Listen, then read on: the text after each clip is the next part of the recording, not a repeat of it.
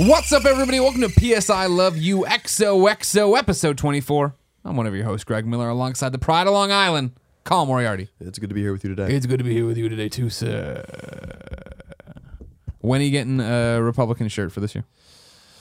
I don't know when Donald Trump wins the nomination, I guess. That's where you're going? That's I don't know that I could wear a Trump shirt. No, we'll see what happens. I didn't get this until obviously he even declared and then had a vice presidential candidate. So this was. I thought as soon as they did merchandise, I remember you. I did, but I was waiting for him to. Oh, you didn't want just the Romney shirt. You wanted the VP. When he picked Paul Ryan. Yeah. Very capable young man. Yeah, very jacked. Yeah, remember his. What is it? PX80 or whatever the fuck they call it? The PX90. Yeah, whatever. They had like all these pictures of him working out. Looking like a doofus. What was that? PX90 is not right either. I know what you're talking about though. Oh look. This is one of those things that'll drive you crazy. Everyone at home screaming. You put it on the doorknob. You do this thing. You put the little band. It just shakes you. Yeah, PX90. It is PX90. No, P90X. P90X. But then wait, no, I'm saying PX90, but then this says P90X workout, but all this says PX90. P90X is the real thing. You think so? Yeah. Now put in P90X Paul Ryan. Or yeah. P90X Paul Ryan. Yeah, you're right. P90X. Yeah. That's the one he. Yeah. So there's both. It says both. I guess people are just making typos. Yeah, I think a lot of people are making typos. You okay there? Yeah. Your microphone give you any trouble? Yeah. Okay. I haven't talked to you. You've been gone. I haven't. How was your weekend? It was good. Did you play any games? Did you play any Vita stuff? No, not really. It was kind of busy. Yeah. So I haven't played anything since last we talked, I don't think. I mean, Layers of Fear and Saturday Morning RPG were still the most recent games I played. I got Far Cry Primal, which I'll start tonight. Sure. I'm looking forward to that very much. Did you beat Far Cry 4? No. I platinumed Far Cry 3. I got really far in Far Cry 4. I played Far Cry 4 for probably 25 hours. I mean, I'm like really crazy with that shit. Getting like every treasure and stuff like that for no reason. Yeah. Well, not the outposts. The treasures. Well, you guys no trophies for any of this stuff. I just like I like for the map to be clean. Oh yeah. Well, I like getting the outposts because then it spreads out your what you can see in. That's just the beginning of my troubles. Sure. It's a very Witcher 3 situation. I think something else came out and then I just. That's the same thing with me. Yeah, it's Far Cry. I've been playing Far Cry Primal, but I think I'm probably done with it. I enjoyed myself fine. It's a fine game kind of thing. You know what I mean? But it's the same thing that happened with Far Cry 4, where I played a lot of it and I was just like, all right. I only played it for half an hour when going in cold with our Let's Play on youtube.com/kindoffunnygames. People can check that out because people thought it was quite funny. But it's funny because I know it's not in the game, but I immediately was like, can I just have a gun? Yeah. Like that's all I wanted because like gun that shoots pebbles like Flintstones. Yeah, like I just beating shit. Like beating animal. I felt like I was getting attacked by a million animals. I mean, it's very realistic. Yeah. We weren't on top of the food chain, folks. But my favorite thing was lighting my staff or my club on fire and then just holding down attack. And people put the gif out of you laughing maniacally as you burn things alive. It was fun as hell, man. Like that shit was fun. But yeah, we'll see how far I get into it. The trophies look good. We'll get into that a little bit later. But that's next on the list. And then Hitman, which I know you've played. Yeah, I've been playing Hitman. Vita. I played a lot of Hitman. I'll save that until we are going away next week. So see, I got too many games piling up for the going away, so I got to start clearing them out because I got Hitman Go that I'm going to platinum. I'm going to eventually platinum Volume on there. I'm blanking on the other one. Lego Marvel Avengers. I'm going to platinum on the Vita as well. So now it's getting to the point that I have too many because what's going to happen is I'll keep sitting on them, thinking I'll get to them, and then more stuff will come out. And I'll never. I still never touched a Boy in His Blob. That's a good one. The Cold Steel. People keep telling me to play. Yeah, I just don't know you're ever going to get to that. Yeah, I started into it, but then something happened immediately, and I had to stop. I don't like the way it starts. Gonna be honest with you. I don't like the games that start.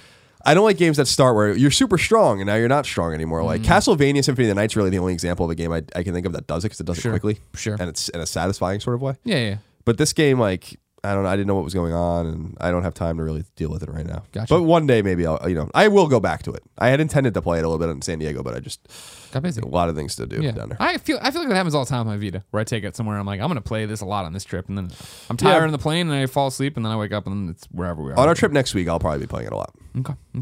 I also tried to hibernate. I told Tron Runner. Tried Tron Runner. How is it? Yeah. What is it? Is it like Race the Sun? No, it's not nearly as cool as that. But is it like that perspective? Yeah, from behind, you're running, you're this dude, and then you collect power-ups, you start going faster, you jump over stuff, you eventually get like a little shoot mechanic kind of thing stuff. It's fine. You know who made it, though? No. Sanzaru. Really? Yeah. They're getting some interesting work down there. Yeah. Down south. Cool. I'll have to get a code for that.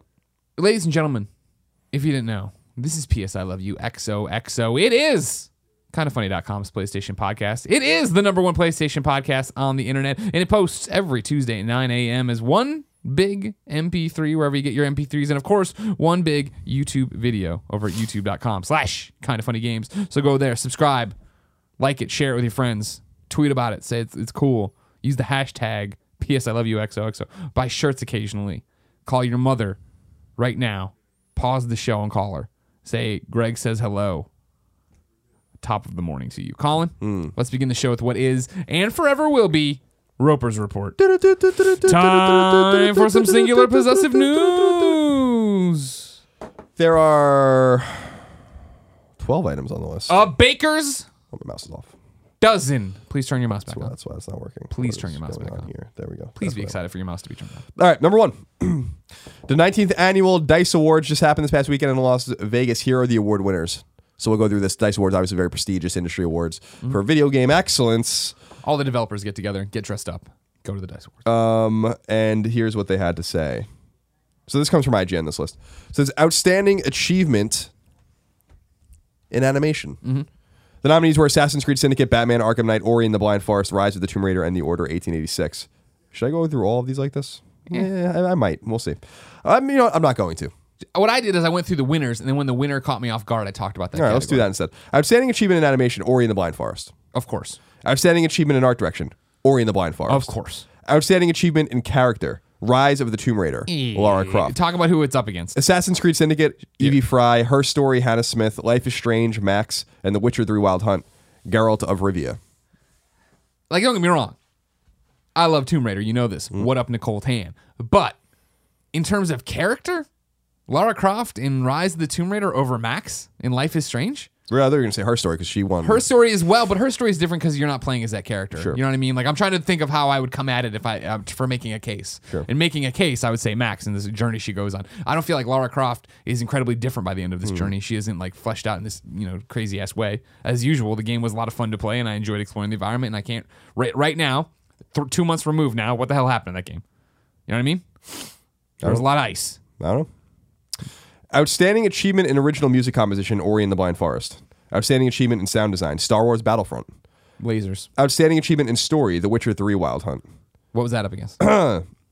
Fallout 4, Her Story, Tales of the Borderlands, and Rise of the Tomb Raider. Yeah. See, I think that's got some stiff competition, but I think you can make it easily. I can say, okay, Witcher, good job. Outstanding Technical Achievement, The Witcher 3 Wild Hunt. Yeah, The Beautiful World, huge. Action Game of the Year, so I'll read these all.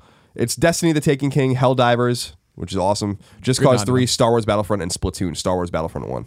Adventure Game of the Year, Batman Arkham Knight, Life is Strange, Metal Gear Solid 5, The Phantom Pain, Ori and the Blind Forest, Rise of the Tomb Raider, Metal Gear Solid 5, The Phantom Pain 1. I have no idea how that's such an a adventure traditional game. adventure game. I don't actually understand how literally any of those games but Life is Strange maybe is an adventure game. I know. The fuck does that mean? We got to sit down with everybody. Arkham Knight. Every person. Action, third-person action game. Life is Strange, okay, it's a walking simulator kind of, I guess. Not really. It's an adventure-ish game, yeah. Sure. Metal Gear It's Solid like 5, The Walking Phantom Dead. Pain, third-person stealth shooter. Ori and the Blind Forest, it's a Metroidvania side-scroller. Rise of the Tomb Raider, third-person shooter. Don't understand how they're adventure games, but okay. You go on an adventure, I guess. Family Game of the Year, Guitar Hero Live, Lego Dimensions, Rock Band 4, Super Mario Maker, and Tearaway Unfolded were the options, or the nominees. Super Mario Maker won. Fighting Game of the Year, only 3 nominees. Rising Thunder, Dead or Alive 5, Last Round, and Mortal Kombat X, Mortal Kombat 1. Racing Game of the Year, only 3. Project Cars, Need for Speed, and Forza Motorsport 6, Forza 1. Role-playing / massively multiplayer game of the year. I don't know why you'd put those together. Because you don't have many MMOs, probably. Bloodborne, Fallout 4, Pillars of Eternity, The Witcher 3, Wild Hunt, and Undertale were the nominees. Fallout 4 won. Interesting. Sports Game of the Year, FIFA 2016, Madden NFL 2016, MLB 15, The Show, NBA 2K16, and Rocket League. Rocket League won. Good job, Dunham. Strategy Simulation Game of the Year. Speaking of Dunham, he's going to be on the Gamescast very soon. Strategy Simulation Game of the Year, City Skyline, Fallout Shelter, Grey Goo, Heroes of the Storm, and Kerbal Space Program were nominated. Heroes of the Storm won. DICE Sprite Award. I have no idea what the fuck that means. Her Story, Galaxy, Kerbal Space Program, Rocket League, and Undertale were the nominees. Rocket League won. Handheld Game of the Year, Earth Defense Force 2, Invaders from Planet Space, Helldivers, Pokemon Super Mystery Dungeon, and Yokai Watch were the nominees. Helldivers won. Hell yeah. Mobile Game of the Year, no one cares. Outstanding Achievement in Online Gameplay. I'm okay. Mobile game, in case for the 2 of you out there that care. Dominations, Fallout Shelter, Lara Croft Go, Pac-Man 256, and The Room 3 were nominated. Fallout Shelter won. Outstanding Achievement in Online Gameplay. Destiny, The Taken King, Halo 5 Guardians, Hearthstone, Rocket League, and Splatoon were nominated. Rocket League won. Damn right. Outstanding achievement in game design. Fallout 4, Her Story, Lara Croft Go, Massive Chalice, and The Witcher 3 Wild Hunt were nominated. Witcher 3 won. Outstanding achievement in game direction. Fallout 4, Life is Strange, Rise of the Tomb Raider, The Witcher 3, Wild Hunt, and Undertale were all nominated. Fallout 4 won. And the game of the year. Bloodborne, Fallout 4, Ori and the Blind Forest, Rise of the Tomb Raider, and The Witcher 3 Wild Hunt were nominated, and Fallout 4 won. A weird list. Yeah. If I do say so. Yeah. It's one of those award shows that I have no idea how the voting went, but it strikes me as it would have been, well, we're giving this game so many awards, this game has to get something. Break up action adventure into action and adventure. That way we can give out more awards. Sure. Do this, that, and the other. And explain to me how any of those games were adventure games. A lot of love for Witcher on that list, and then Game of the Year going to Fallout's interesting. Yeah, I don't get it. You saw it the opposite way with most of the enthusiast sites. Number 2, speaking of Fallout 4. Fallout 4's first wave of DLC add-ons has been announced, not only beating out the common prediction that they would be revealed right before or at E3 in June, but that they'll be available for purchase before June too. The first DLC pack is called Automatron. It will come out in March. There's a spelling error here. Fix it. Cost $9.99 and will revolve around building and modding, quote, custom robot companions, end quote. The second DLC pack is called Wasteland Workshop. It will come out in April, costs $4.99, and will revolve around capturing and then pitting in battle against each other live creatures and humans alike. The big DLC pack, Far Harbor, will come out in May and cost $24.99. This will bring you to an all-new map off of the coast of Maine called Far Harbor, where radiation levels are heightened, creating a more dangerous landscape to explore. Bethesda calls it, quote, the largest landmass for an add-on that we've ever created, end quote, and will be full of quests and other things to do. Yeah. Unfortunately, because Bethesda's DLC plans have evolved into something much bigger than initially designed, the season pass will increase the cost from $29.99 to $49.99. The price increase goes into effect on March 1st. You can still buy it until then to $29.99 for $29.99. So pounce now if you're sure you want it, as you will save $20. So I want to repeat that. If you are listening to this before March 1st, 2016, you can get the DLC for Fallout, the DLC season pass for Fallout 4 for $29.99. After that, it will cost you $49.99. This is very similar to what Dying Light did. Right. I bought it over the weekend to make sure I was ready. Phil M. 2791 wrote in and said, hey, Greg and Colin. Bethesda recently announced the season pass for Fallout 4 is increasing in price from $29.99 to $49.99 due to the bundling of even more content into 2016. This price increase instant taking effect until... It isn't taking effect. He's replaying this. I think Bethesda is trying to sell more season passes between now and March 1st because of the perceived discount. I think they will see a huge increase of people buying the season pass now because of the value. Do you think Bethesda is trying to push the season pass with this announcement? Thanks for everything you two do for the PlayStation community, Philip. Yes. Do you think it's... But here's the thing. When Dying Light did it, I think on this show, we applauded them and said, thank you for being upfront about it. We have more... Because they were like, we have more content than we thought we would. We want to make more money off of this kind of thing to justify what we're doing here. Do you think that Fallout saw that and was like, we're going to say that too, even though this has always been what we knew? Or do you think they really had a come to Jesus moment of like, this is bigger than we thought it was going to be, and we actually have more value here? No, my assumption is that Fallout 4 sold better than they thought it was going to sell. I think that they thought it was going to do great, but I think Fallout 4 murdered instead of killed, let's say. Same kind of thing, but different verbiage. And they probably were like, all right, well, Far Harbor was probably already in development for a long time. Of course. They might have plans beyond that now. That might have been the end. Like they've just been like, well, this is it. And, right. So they're probably like, well, we can extract more money from people and do more DLC. It'll be cheaper for us to do that. We can split half the team off to do Elder Scrolls, whatever they're going to do next. So I think it's a little bit of both. I think it's them pushing the DLC pack to get more people to buy it, of course, right away without really knowing what's in it. And then I think it's them saying, the evolution of the DLC plans probably really did happen. They were probably like, well, we can support this for longer. That's what I want to believe. That's what I want to think, that they saw this and understood what they were getting into. That's my theory. Let's see. All right, go. Colin, I got another one for you. These, of course, come from kindafunny.com/PSQ, where you can go to get your question asked, just like Steven did. Steven says, hey, Greg and Colin. Love the work you guys do since Beyond. I created an account to ask about Fallout 4. I have a very love-hate relationship with Fallout 4, as I love questing in the world that Bethesda created and went as far as platinuming the game. But the game is too tied into settlement system to the point of infuriating me beyond belief. I believe the settlement system took away from Fallout 4, as they created so many locations with the point of them only being for Radiant settlement quests, rather than creating them to find unique quests and stories within the Wasteland. With the announcement of Fallout 4 DLC having packs specific to the settlement system, are you worried that the settlement system will be further incorporated into more of the games, such as Elder Scrolls 6? I personally think it would only work if they focused on 2 to 3 large settlements rather than the 30. Yes, there are 30 small ones given to you in Fallout 4. What do you guys think? Sincerely, Stephen. You know what I mean? Do you think that this is speaking to the larger issue? Do you think that they're into this settlement system where in the next Elder Scrolls you'll be doing this? I hope not. I mean, I don't know. I don't know what kind of reaction they've gotten from this, but I feel like it's been negative. I think so too. But if they're still moving forward with what is it called here? But I mean, that's the whole thing. Like, go ahead and read it. Wasteland Workshop, which seems to be revolving around. Oh no, that's not it. No, I guess neither of them are really about that. Come to think of it, but it seems to be. Yeah, it seems to be about the minutia of like. That's not what's interesting about this game to me. Of course. And I think honestly, I do think that that's something they see. I think the fact of like these having settlement tie-ins, right, is the fact that, okay, we have been working on this for months. We were working on these before we released Fallout. Now Fallout's out. And maybe I'm wrong. Maybe but I'm on Reddit and I'm on my own Twitter and I see all these different things and people talk about the trophy all the time. It doesn't seem like there's people who do like it. The one-off who just, I've spent, 45 minutes building my town out or whatever, da-da-da. But even Christine, who did that in the beginning. 45 minutes, that's not that long time. But I mean, like 45 minute set of like I finally get access and I just sit there and all I've done is this. You know what I mean? People have these things where they've played the game way longer than they should have because they're out there doing this one thing.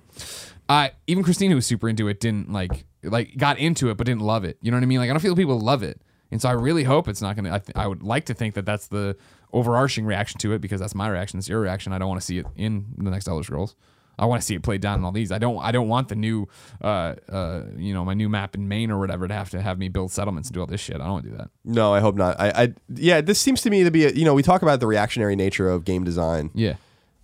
People copying what Fallout's done, for instance, and what Bethesda Game Studios is so aptly and talent, done with a lot of talent over that studio, and people kind of replicating that what they're doing and making it better. Like a lot of people think The Witcher 3 is really a riff on that, but these things seem to be a riff on other shit that's happening like in the industry that I don't feel like fits into Fallout 4. There was way too much. Again, I don't think it's to the extent, because I know people get mad at me when I say Witcher 3 is too dense. I don't really care. I mean, it is too dense for me. But Fallout 4 was too dense as well. But in a more overwhelming way where I was like, I want to quest, I want to explore, but like, why are they like, I don't want, like, there's too many fucking companions. There's too much customization of these weapons and like too much settlement shit. I'm like, I just want... Can't you just give me quests, like lots of quests to do, and like give me some rudimentary kind of shit to do with I like putting together the scope with the barrel and all, that's fine, but like it gets a little out of control. The game is like way out of control. It really, like when I really sat and thought about it more like academically in a way about like the approach of the game, it's like 10 times more complicated than Fallout 3 when you really think about it. Yeah, of course. And I'm like, why did you have to take a step that big? Like, why are you running in that direction all of a sudden? Like, don't you want to slowly walk in that direction? If they play it too close to the vest, right, and they don't do any things, or they just make these small changes, people are like, well, you didn't do enough. I guess. I mean, I don't think that they maybe did enough anyway. Because they invested in things that you and I don't care that much about, right? I do stand by the fact that I feel like even with these big jumps that I like crafting the gun and making the gun different. That's fine. I like the plethora of companions, so I get to pick the one I want, but then I just picked one. And you know what I mean? I was Nick forever, and then I was Curie forever. And I'll be Curie forever in the DLC. I only use dog meat. Yeah, I understand. That's it. But you didn't get super deep. Like, how many did you unlock? No, a few. I played for like 25 hours. But I mean, there's like a gajillion of them, so yeah. No, I know, but that's not like... I'm just saying to your it's point not what's of interesting. I know. I'm just saying to your point of being overwhelmed or whatever, that it gets worse. There's more of them or whatever. Yeah, I don't want any of that. Yeah. I have the super mutant dude and some other people. Yeah, it still feels like Fallout 3, but then there's just all this bonus stuff on there, but it's not bonus stuff that for me moves it past what Fallout 3 did. I mean, I think it's the better version. I think it's, this, but it is just, I look at it and I play it and I enjoy it, and it's just more Fallout 3. Souped up Fallout 3. Yeah, I don't know. I got to think about it more. Like, I got to go back to it at some point, I guess. But I don't know if I really want to. You're not going to. Because Far Harbor sounds pretty cool. Yeah. Very point lookout. But you'll be able to get into that without that. I might play. I don't know. We'll have to see. I mean, there's just too many other games to play. Sure. You got to move on. We cannot be slaves to these games. You can't be up a game's ass, no, as you always say. No, this life is too short. Just not playing games that I don't want to play. Some people just like, I just don't want to be up video games ass. Like. Again, I kind of get it. I'm just going to say it again in the exact way I said it in hopes that you get a different interpretation of it. No, like video games aren't fun when I'm playing them like all the fucking time. They're just not. I don't think they've ever really been. I mean, I've played a lot of games in my life, but like my mom used to say when I was a kid, like go play outside. Well, let me give you an example. I played hockey for like my whole childhood and teen years, right? All year. And and I travel a lot for that. And I look forward to getting home to play, because I had other things to do. I'd be gone like all weekend most of the time, playing in tournaments or whatever. And then I get home and when I get do my homework after, and eat dinner, so I'd play a game for a few hours like every night. And I was like, this is fun. Yeah. And then I'd disappear and play more hockey, and I'd look forward to it. So that's what I mean by being up at games ass, where people are like, just let's play. And I'm like, why? Doesn't make you less of a gamer. Doesn't make you less knowledgeable either. Mm-hmm. So Fallout's one of those games where I'm like, it's just not. See, that's why you won't get back to it. Because you always lead with don't be up a game's ass, and then you say the more rational or at least clear point of just don't play games you don't want to play. And since you already don't want to play Fallout, you're not gonna play Fallout at least until this comes out, and we'll see if you like that. We'll see. We will see. Number 3, you can sign up to beta test the next major firmware update for PlayStation 4. Word comes by way of the PlayStation blog, which announced that you can sign up for the beta program, which will begin in early March. If selected, you will be given early access to the new firmware update to test. Wait. That didn't do anything. There we go. New firmware update to test it out and provide feedback, and we'll be able to roll back to the previously publicly available firmware update whenever you want. So there's no risk unless it bricks your system. Of course. You can go to PlayStation blog, find the post there, blog.us or us. What the fuck is it? No, it's blog.us. Just go to Google and put PlayStation blog. Yeah, it's blog.us. I type it every day of my life for like 9 years. Well, then it starts autofilling and you just forget about it. Blog.us.playstation.com.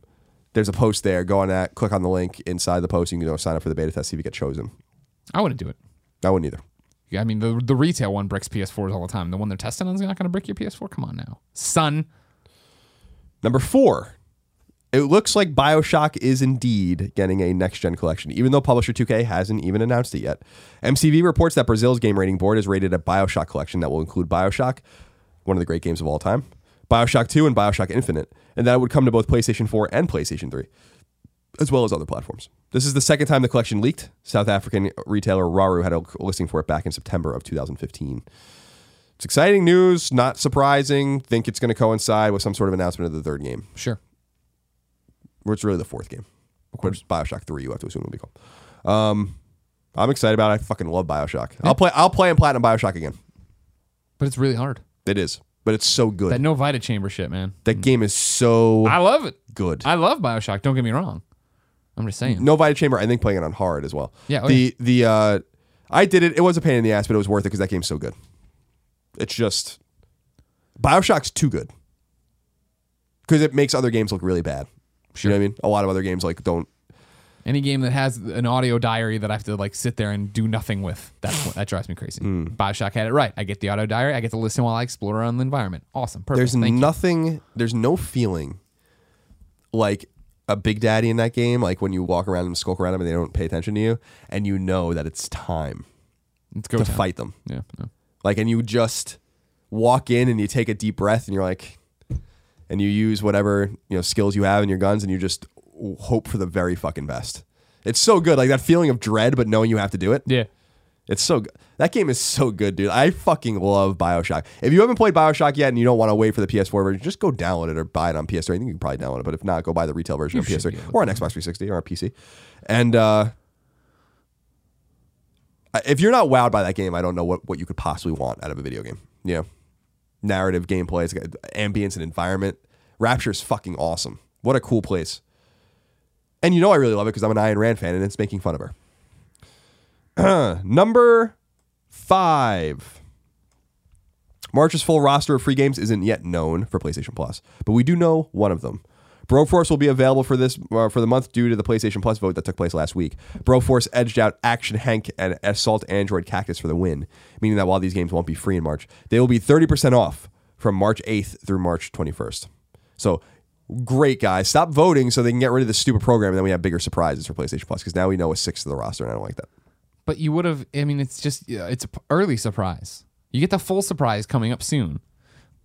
But now a portion of it's been given to you. You had an appetizer to the rest of PlayStation Plus, Colin. You're going to get a surprise soon if you keep your shit up. I don't know what the fuck your problem is. I don't even know what the surprise is. I have to think of that too. Number 6. The Division's DLC will be exclusive to Xbox One for 30 days, according to a GameStop video dug up by GameSpot. After the 30-day window wanes, the DLC will come to PlayStation 4. Yay! Unknown what happens to PC. No one cares about PC. Now... This sucks. Yeah, PC sucks. No, that's true, 100%. This sucks, though. This news sucks as well. Oh, I'm sorry. PC gaming sucks and this news sucks. PC gaming's only good if you're in, 1982 and you want to play Minesweep, or you're a baby.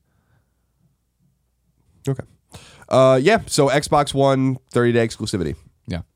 Not a huge surprise. Ubisoft jumps back and forth. You got to keep everyone happy. Probably should stop doing it. I don't like it even when it comes early to PlayStation for stuff.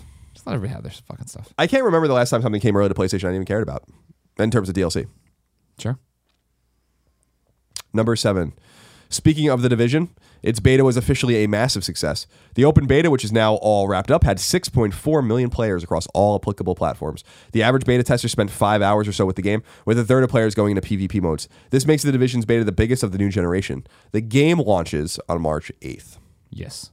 Very soon. Very 2 weeks soon. from the day this podcast publishes. Yes. I'm very excited for it. To the day. I want to get crazy with this game. I hope it works out. Number 8.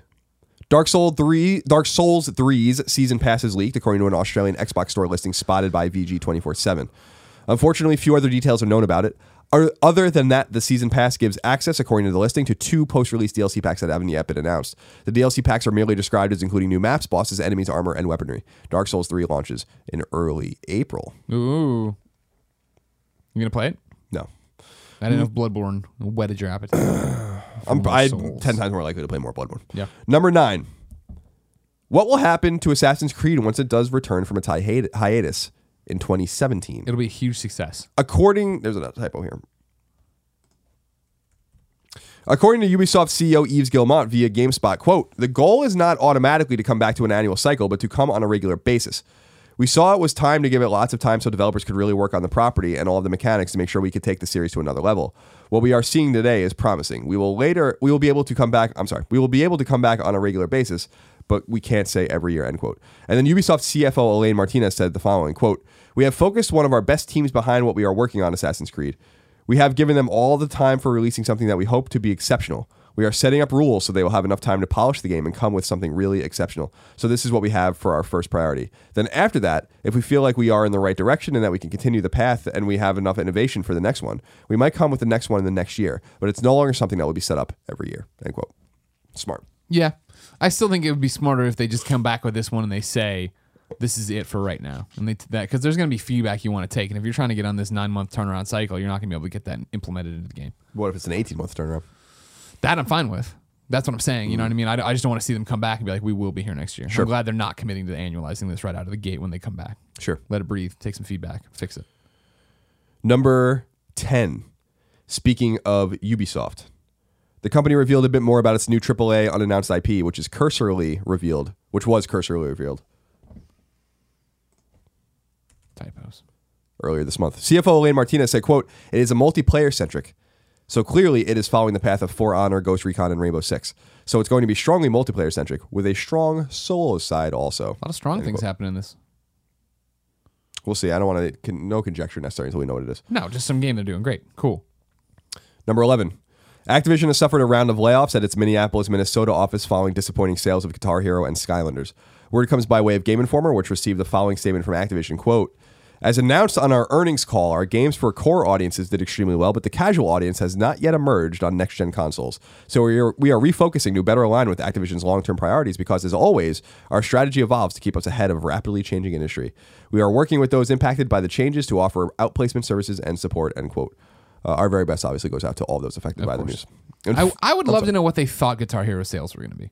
You know what I mean? I was of two minds with Guitar Hero and Rock Band, both of which sold soft. So, yeah. But I thought Rock Band charted though on MPD. I remember that. But that's not a surprise because it has to be bought at retail. Oh, good point. Yeah. I don't know. It's just like I thought it. Coming back, it was like some people were excited for it, but I didn't expect that to do gangbusters. I wonder what they projected it at. What was their honest belief they were going to get out of that? Yeah, game? I don't know. My eyes like. Don't cry. Guitar Hero will be back, Colin. It's okay. Don't worry. The music game isn't dead. It's okay. Okay. There's still hope for Guitar Hero 311. That'd be awesome. Number 12. This is the wrap up. Telltale's Tales from the Borderlands is getting a retail release on April 26th in North America, with overseas Western releases hovering around the same day. The game will be available on PlayStation 4 and PlayStation 3 as well as other platforms. The popular free-to-play MOBA Smite Battlegrounds is coming to PlayStation 4 with a closed alpha currently underway and with a closed beta beginning in early March. I think you can go to the PlayStation blog post and sign up for that. Dying Light is getting more DLC support in 2016 as the studio revealed that at Techland that it has new unannounced content still coming for the popular zombie-ridden open-world game. And finally, Psycho Pass Mandatory Happiness, based on the popular Japanese anime and movie, is coming to PS4 and Vita in the West via NIS, according to DualShockers. It will be available both digitally and at retail with Japanese voice acting intact. And that is it for the news. Colin. Yes. I can't wait for that weird Japanese game you just mentioned, but it's not out yet. If I wanted to know what games were in the mom and grop and digital shops, where would I go? You go to the official list of upcoming PlayStation 4, PlayStation 3, PlayStation Vita, sometimes PSP software by the Kind of Funny co-founders. It's a big week today. Big week this week. Big week today. Doesn't make any sense, does it? Yeah, I understood what you meant. The kids out there, they got it. Let's see. Didn't you, kids? Excuse me. Take the batteries. Throw them out the window. I'm going to cross my legs like this, but you can't really see it on the camera, I don't think. Agatha Christie, The ABC Murders. What? Comes to PS4 digitally and at retail. The art style is really cool. It says, adapted from the classic Agatha Christie novels, The ABC Murders is an adventure and investigation game offering sharp-minded gamers the chance to step into the shoes of Hercule Poirot. I don't know. Is that Hercule Poirot? Hercules. There's no S, so Hercule? I never read these books. Poirot. Join the famous detective as he attempts to unmask the elusive murderer known as detective ABC by solving puzzles and exploring crime scenes. He probably is famous. I mean, I just don't know who he is. We don't know who he is. He ain't famous. Arcade Archives Double Dragon 2 comes out to PS4 digitally. This is on the 26th, so this is a Thursday release. Right? No, a Friday release. The legendary 1988 arcade brawling classic finally comes home with its pixel-perfect conversion on PS4. Just to be clear, it finally came home on the NES almost 30 years ago. Just throwing that out there. Street smart brothers Billy and Jimmy Lee must once again take on the vile Black Warrior gang with an arsenal of hard-hitting special moves. I don't think we got the same Double Dragon 2. I'm just being facetious. Bit Trip presents Runner 2, Future Legend of Rhythm Alien. This is an old one. PS4 digital out the 26th. It's a Friday. It's cross-buy with Vita. I was playing that Bit Trip collection the other day. Yeah, is it any good? That's fun. I like the Bit Trip games. It says Runner 2 is the sequel to the critically acclaimed and IGF award-winning Bit Trip Runner.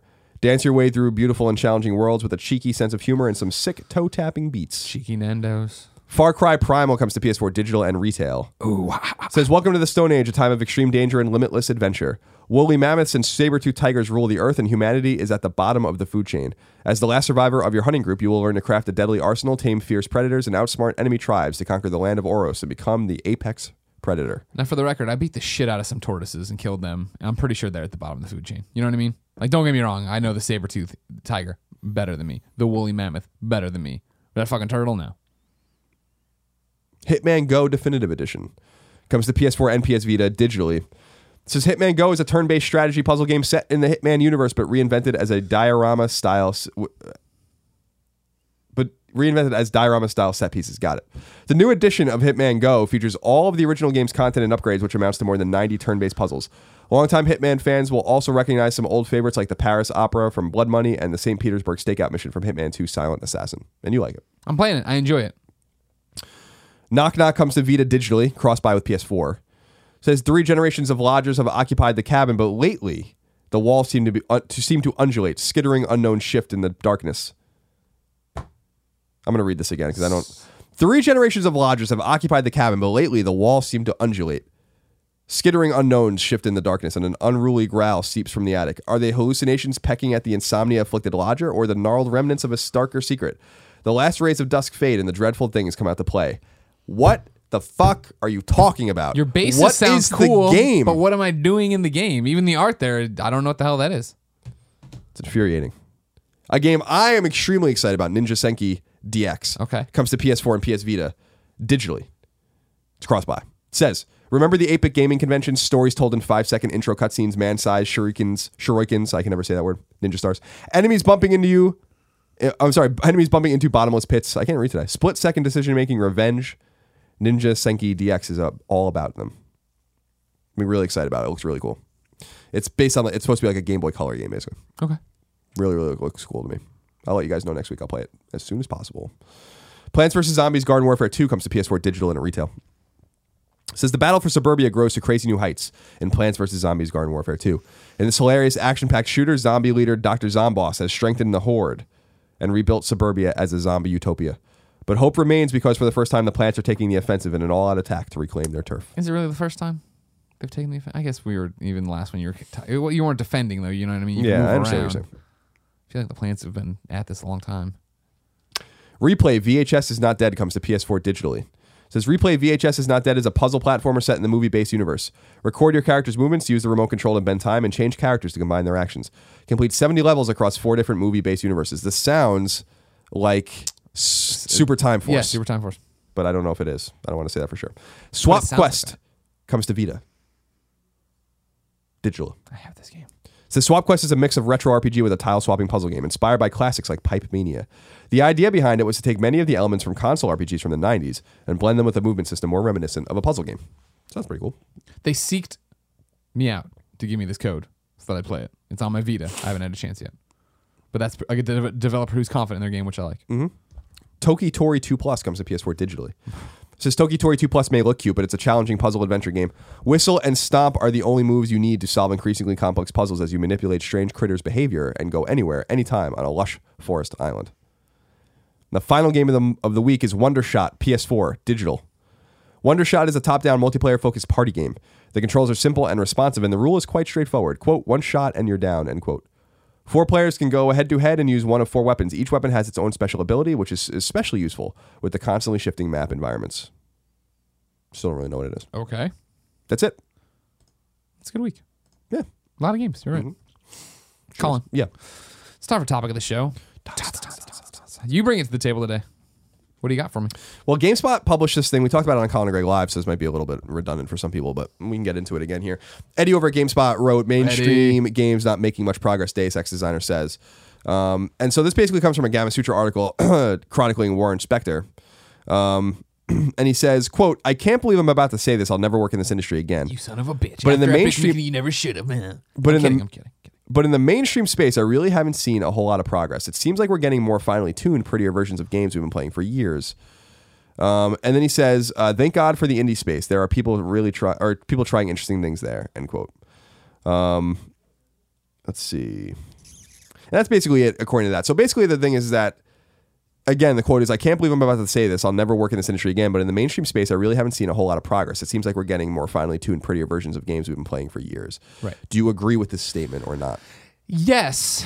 The problem is when we talk about this, and we've talked about it before, is it comes off as the negative connotation that games aren't doing anything different, right? But as we were talking about today on Colin Live, it's like, because you're not even argument, but what you were saying, to boil it down, right, was like, nothing you've played on PS4 couldn't have been played on PS3. Right. Yes, longer load times, worse graphics. There'd be technical differences, but these games aren't somehow exclusive to this machine. To which my thing was like, well, even with PS3, isn't that true from PS2 to PS3? Right? Like, when I think about my PlayStation 2 experience, I'm thinking about GTA, and then GTA makes this jump, and again, it's a bigger open world. It's a prettier game. There's more to do. There's all these side things. There's different. It is these games. I feel like, well, really what's being said is he's saying there's no innovation in modern games, right? Really what I feel like it is there hasn't been a new genre. There hasn't been a genre created in a while, right? Because like we're talking about, like I was asking you what a great jump was, and you were talking. You brought up, of course, Super Mario, right? PlayStation 1 in general, and 64. Super Mario 64. Yeah, right. Exactly. The jump from I'm sorry, bridging the franchise gap, right? Of Super Mario on SNES to Super Mario that would have become an N64. The fact that that is something brand new. All of a sudden, it was this open world. You're moving this around, spinning the camera, 3D, right? And that's when it gets to this point of like. It isn't a bad thing. You know what I mean? The games are better. They do look better. That is great. The Nemesis system in Shadow of Mordor is great. You know what I mean? And far different than what we've played. But that isn't, again, could be on PS3, even though it wasn't. You know what I mean? It could have been if you did this, did that, made this sacrifice here and there. It's just a weird question because I feel like it has this negative connotation to it, but I'm really not sitting here going like, fuck. I'm so sick of open world. I'm so sick of walking simulator. I'm so sick. You know what I mean? Like, I love the games we get. I love the experiences we get. I think it's a bit of a cop-out to say thank God for the indies because, again, I think it's that spectrum thing, right? Of, like, even before indies were this... Spectrum? Give it a fun. Even before, like, indies were this big pillar of the industry right now in terms of you getting a game every week or something, getting something new. There were smaller companies taking risks, making changes. The bigger you get, the more you have to lose, right? And so, I mean, if we want to take that as an example, then you can jump back to, again, Nintendo And the fact that they took Mario and we're going to drop him in and do this something brand new and groundbreaking, that is cool. You know what I mean? And to an extent, Galaxy as well, right? Galaxy it was different and weird and used Waggle in a cool way that we didn't hate and stuff like that. But I don't know. It's just this weird thing of like, yes, it's true, but my immediate reaction when I hear about it is to get all like riled up about it and try to defend it. When in reality, I guess the defense is like, maybe it is true and I'm just not sick of it. I don't mind it. I like where we're at. Yeah, there's multiple ways to look at it. There's only been a few seismic shifts in gaming ever, like that have been successful and like widely adopted. So Waggle's one of them you can think about, but it's not because Waggle wasn't adopted. It's something that came and went. No one wants to play games like that.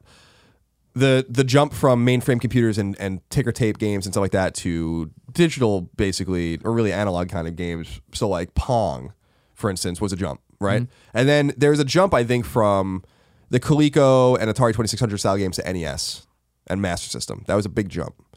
And then I think you had a big jump technically from SNES and Genesis to N64 and PlayStation. And I think that's basically it. Now there are certain components of games that have changed the way we play. Shoulder buttons, the D-pad, Touch-based gaming, dual analog sticks, sure, online connectivity, multiplayer. These things all combine to make games different and to make different and new kinds of games.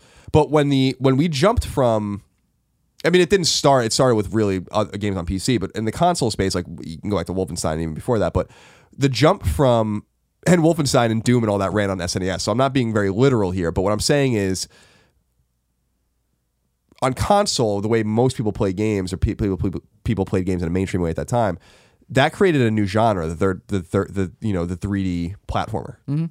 Spawned out of thin air, basically, for us, and we started playing them. And there's something to be said about that I think is interesting. Now, open world games are old. I mean, Legend of Zelda is an open world game. We're still playing them today in different ways with just technical fidelity increased, thousands of times over. And I agree with you that I don't think it's necessarily a bad thing. I'm not sitting here clamoring saying like I need something new. I need something groundbreaking. But what I am saying is that he's right in the sense that like we aren't getting anything new, and that we're playing shooters still the same way we played shooters for a long time. We're playing open world RPGs the same way we've been playing open world RPGs. We're playing the same kinds of sports games and all these kinds of things. And like, what can you really do about it? Because one of the arguments is, I don't know like where I even stand on this. I'm just talking about it. But one of the things is like, are there new genres of books? Great point. Like, no, there aren't. There are different ways to write books. House of Leaves, for instance, is a great example of a way to write a book that's totally different. It's a horror book, really fucking bizarrely written, where like there's pages that have nothing on it, and like pages with one word on it, or like he's going down the stairs, so like the words go down and stairs. Okay. Like that's an interesting, clever way, but that doesn't change the fact that it's a horror book. Sure. So we might have really explored every way we really have to play, and I do think VR is going to be the conduit to get new kinds of games, but I also think that we're going to get old times games too. The Valkyrie is just a space shooter. Yeah. Well, I mean, that's because that's what it's going to be for now, right? Oh, the easiest thing for everybody to wrap their head around is something that already exists. You know what I mean? How do you take experiences you already know that are familiar and put them into this use this unfamiliar tool? Sure. Which then changes it and turns it a little bit around. Res is still Res, but it's way better now, on PlayStation VR or whatever. I do think it's worth noting that the indie I agree with Warren Spector that the indie space is way more exciting. It has been for years. Yeah. Because they are able to take more risks, and sometimes they work and sometimes they don't. But we were talking about Super Time Force before. You would never see those kinds of mechanics executed in a $100 million game. Right. So it's like, and maybe they couldn't be, but they're doing things over there that are at least different and incubating some ideas that will then maybe be brought over to the AAA space, but it's not happening because they're so risk averse that, as they probably should be because they're a business. They're all businesses, but you're way more risk averse when you have way more to lose. And so I don't know whether he's right or wrong, but I thought it would be an interesting topic for people to think about. And I don't think there's a right or wrong answer. I don't think we even have to conclude or talk about it much more.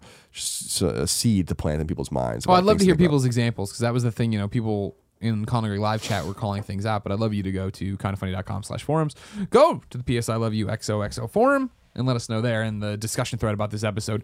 What are your examples of, well, he's wrong, mainstream gaming is different, is evolving. And evolving isn't even the right word either. What are the new experiences, I guess? People bring up Splatoon, which was an interesting You're suggesting me Wii U's doing something like Wii U's maybe like that's a weird example. I just, it's not, Splatoon is not an example of what we're talking about at all. So it's still fits squarely in a genre, but it's cool. It's quirky. People love it. I'm happy for Nintendo's success with it. A lot of people talk about Shadows of Mordor with the Nemesis system. That to me strikes you as regurgitating marketing. because what is so dynamic about that it like they remember you, Colin. It's just a little weird. It's a weird example, you know, like, and again, like that seems a little marketing speak to me. I'm talking about like new. The one example I've read that I brought up on the Colin and Greg Live, people talk about like, well, better AI, and I'm like, yeah, that's true. Sure, but even that's incremental, right? Right. Yeah. That's the problem. And again, it seems it's just like it's load times and graphical fidelity and sound design, and I think like, that's fine. It's all great, but it's hard to speak to because I think right now the biggest, not blowback even, right, is the fact that I think PS4 feels so much like a souped up PS3. Right? You know what I mean? There just isn't that jump, that craziness. Like for PS2 to PS3, right? It was like PS3's online. There's a PlayStation Network. We didn't know how terrible it was and how bad the store was when it was a web portal on launch day and shit like that. But like that was a big deal that you could download games and that was happening, right? And now PlayStation 4, what do I do with it? You know, I'm playing games, I'm downloading patches, I'm going to the store, I'm talking to my friends, I'm playing Netflix, I'm doing everything I was already doing. My PlayStation 3 was doing all that. This does it better and I like it more, obviously. Right. But in the long run, same old, same old. Yeah. I don't know. I'll be interested to see what people have to say about this particular topic because I'm not really of any mind where I do think that we're not getting new things. I just don't know if that's a problem. You know, I don't know if that's like a thing worth being upset about. Oh, sure. I don't. Yeah, that's the thing is like, and that's what I mean. I want to defend it, but I don't know why I have a negative connotation. I don't think it is negative. You know, but it is this weird thing of like, well, no, this, that, and then, well, I guess not really. That is, you know what I mean? Even Nemesis, like Nemesis is a cool system I like personally, and it's like, okay, cool, but again, that's not like it can only happen on the PlayStation 4. Granted, it only happened on the PlayStation 4, but that was, you know, let's make the PlayStation 3 version run and not have to worry about it because it's not our lead platform kind of thing. Yeah, I just don't think that's an applicable example of what we're talking about. I agree. Don't get me wrong, but that's the whole thing is like, at what point does something become revolutionary and not just something you're adding in to your third-person adventure game? Sure. What time is it? 5:18. No, Colin. It's trophy time. Oh, I don't like that you did that to me. You have to draw, motherfucker. So there's 4 games I think worth really talking about here. 5 maybe. Assault Android Cactus's trophies went live. It has a platinum. And this is going to be one of the cheap PlayStation Plus games. Right. This will be 30% off in mid-March. We won't talk about too much about that. Far Cry Primal has trophies. Right. Someone already has the platinum. Of course they do. It seems pretty accessible, and there's no online, which is great. So you know that they can't be there. So it's just doing a lot of quests, and then like getting people to join your village, then using a bunch of the different weapons to kill a certain amount of enemies, and finding things, and capturing forts and lookouts. So pretty straightforward there. Swap Quest has trophies that has a platinum. Seems somewhat accessible. Nothing too crazy here. Okay. And then finally, the one I wanted to talk about with you the most is the Walking Dead Michonne. Now, I haven't seen them, so you got to tell me. Are they just normal chapters? Is that all we're doing here? Just the normal chapter stuff? 21, no platinum, 21 bronzes. Motherfucker. 21 bronzes? Yep. Complete chapter 1 of episode 1. Complete chapter 2 of episode 1. Blah, blah, blah, blah, blah. But do they mix anything different in there? Nope. Because I was playing... Nothing. Since our last episode, I started playing Minecraft Story Mode. And what I was surprised looking through the trophy list of Minecraft Story Mode is that there was... beat this chapter thing, and then there were like, all right, do this, do that, which for me, and I can't speak to Game of Thrones, but in my Telltale history, that was a first, because Tales doesn't do that, Walking Dead never did that. It was like, oh, you are mixing some stuff up there. And this just, again, shows that like for them, the Michonne miniseries, right, 3 episodes isn't a full game, obviously, for them. All bronzes, no platinum. They're not taking it seriously. They're not taking it seriously on a trophy front. Yeah, 21 bronzes, no platinum, all chapter based. I'm super fascinated to see how people are going to react to Walking Dead Michonne. Because as a Walking Dead fan, I'm really excited about it. It's really cool. It fills in this gap of time in the comic books, right? If you are a casual Walking Dead fan who doesn't read the comics, you watch the TV show, you've played the other games, are you going to be totally lost? And then granted, maybe it won't be a moot point for you, PlayStation fans. We're waiting for Tuesday, of course. But like, are people going to be lost? Are they going to be pissed too? Is the other question. Like, how much are they going to give away? Because you could, with this time jump that happens, right, and that they're filling in the time gap here, you could totally spoil threads that will maybe happen in the show, right? The show's pretty faithful about big moments. You know what I mean? You imagine that stuff's going to happen. Like, how do you dance around that and not ruin? They're about to introduce Negan on, this season, or probably the last episode of this season, and like, how do you not ruin who his character is based on where Michonne is and stuff like that? Goofy stuff that I'm super psyched to see. But I'll get the trophies. Well, you can't avoid them. I know. Nicholas Angel wrote into kindoffunny.com/PSQ and wants to talk about trophies here on Trophy Time, Colin. Will you allow him? Yes. Nicholas Angel says, hi, both. Apologies if this is a bit lengthy, but I decided to write in after a discussion on last week's podcast about trophies and Greg mentioning how he was planning to platinum Hitman Go by using guide/walkthrough videos. First off, I like trophies a lot.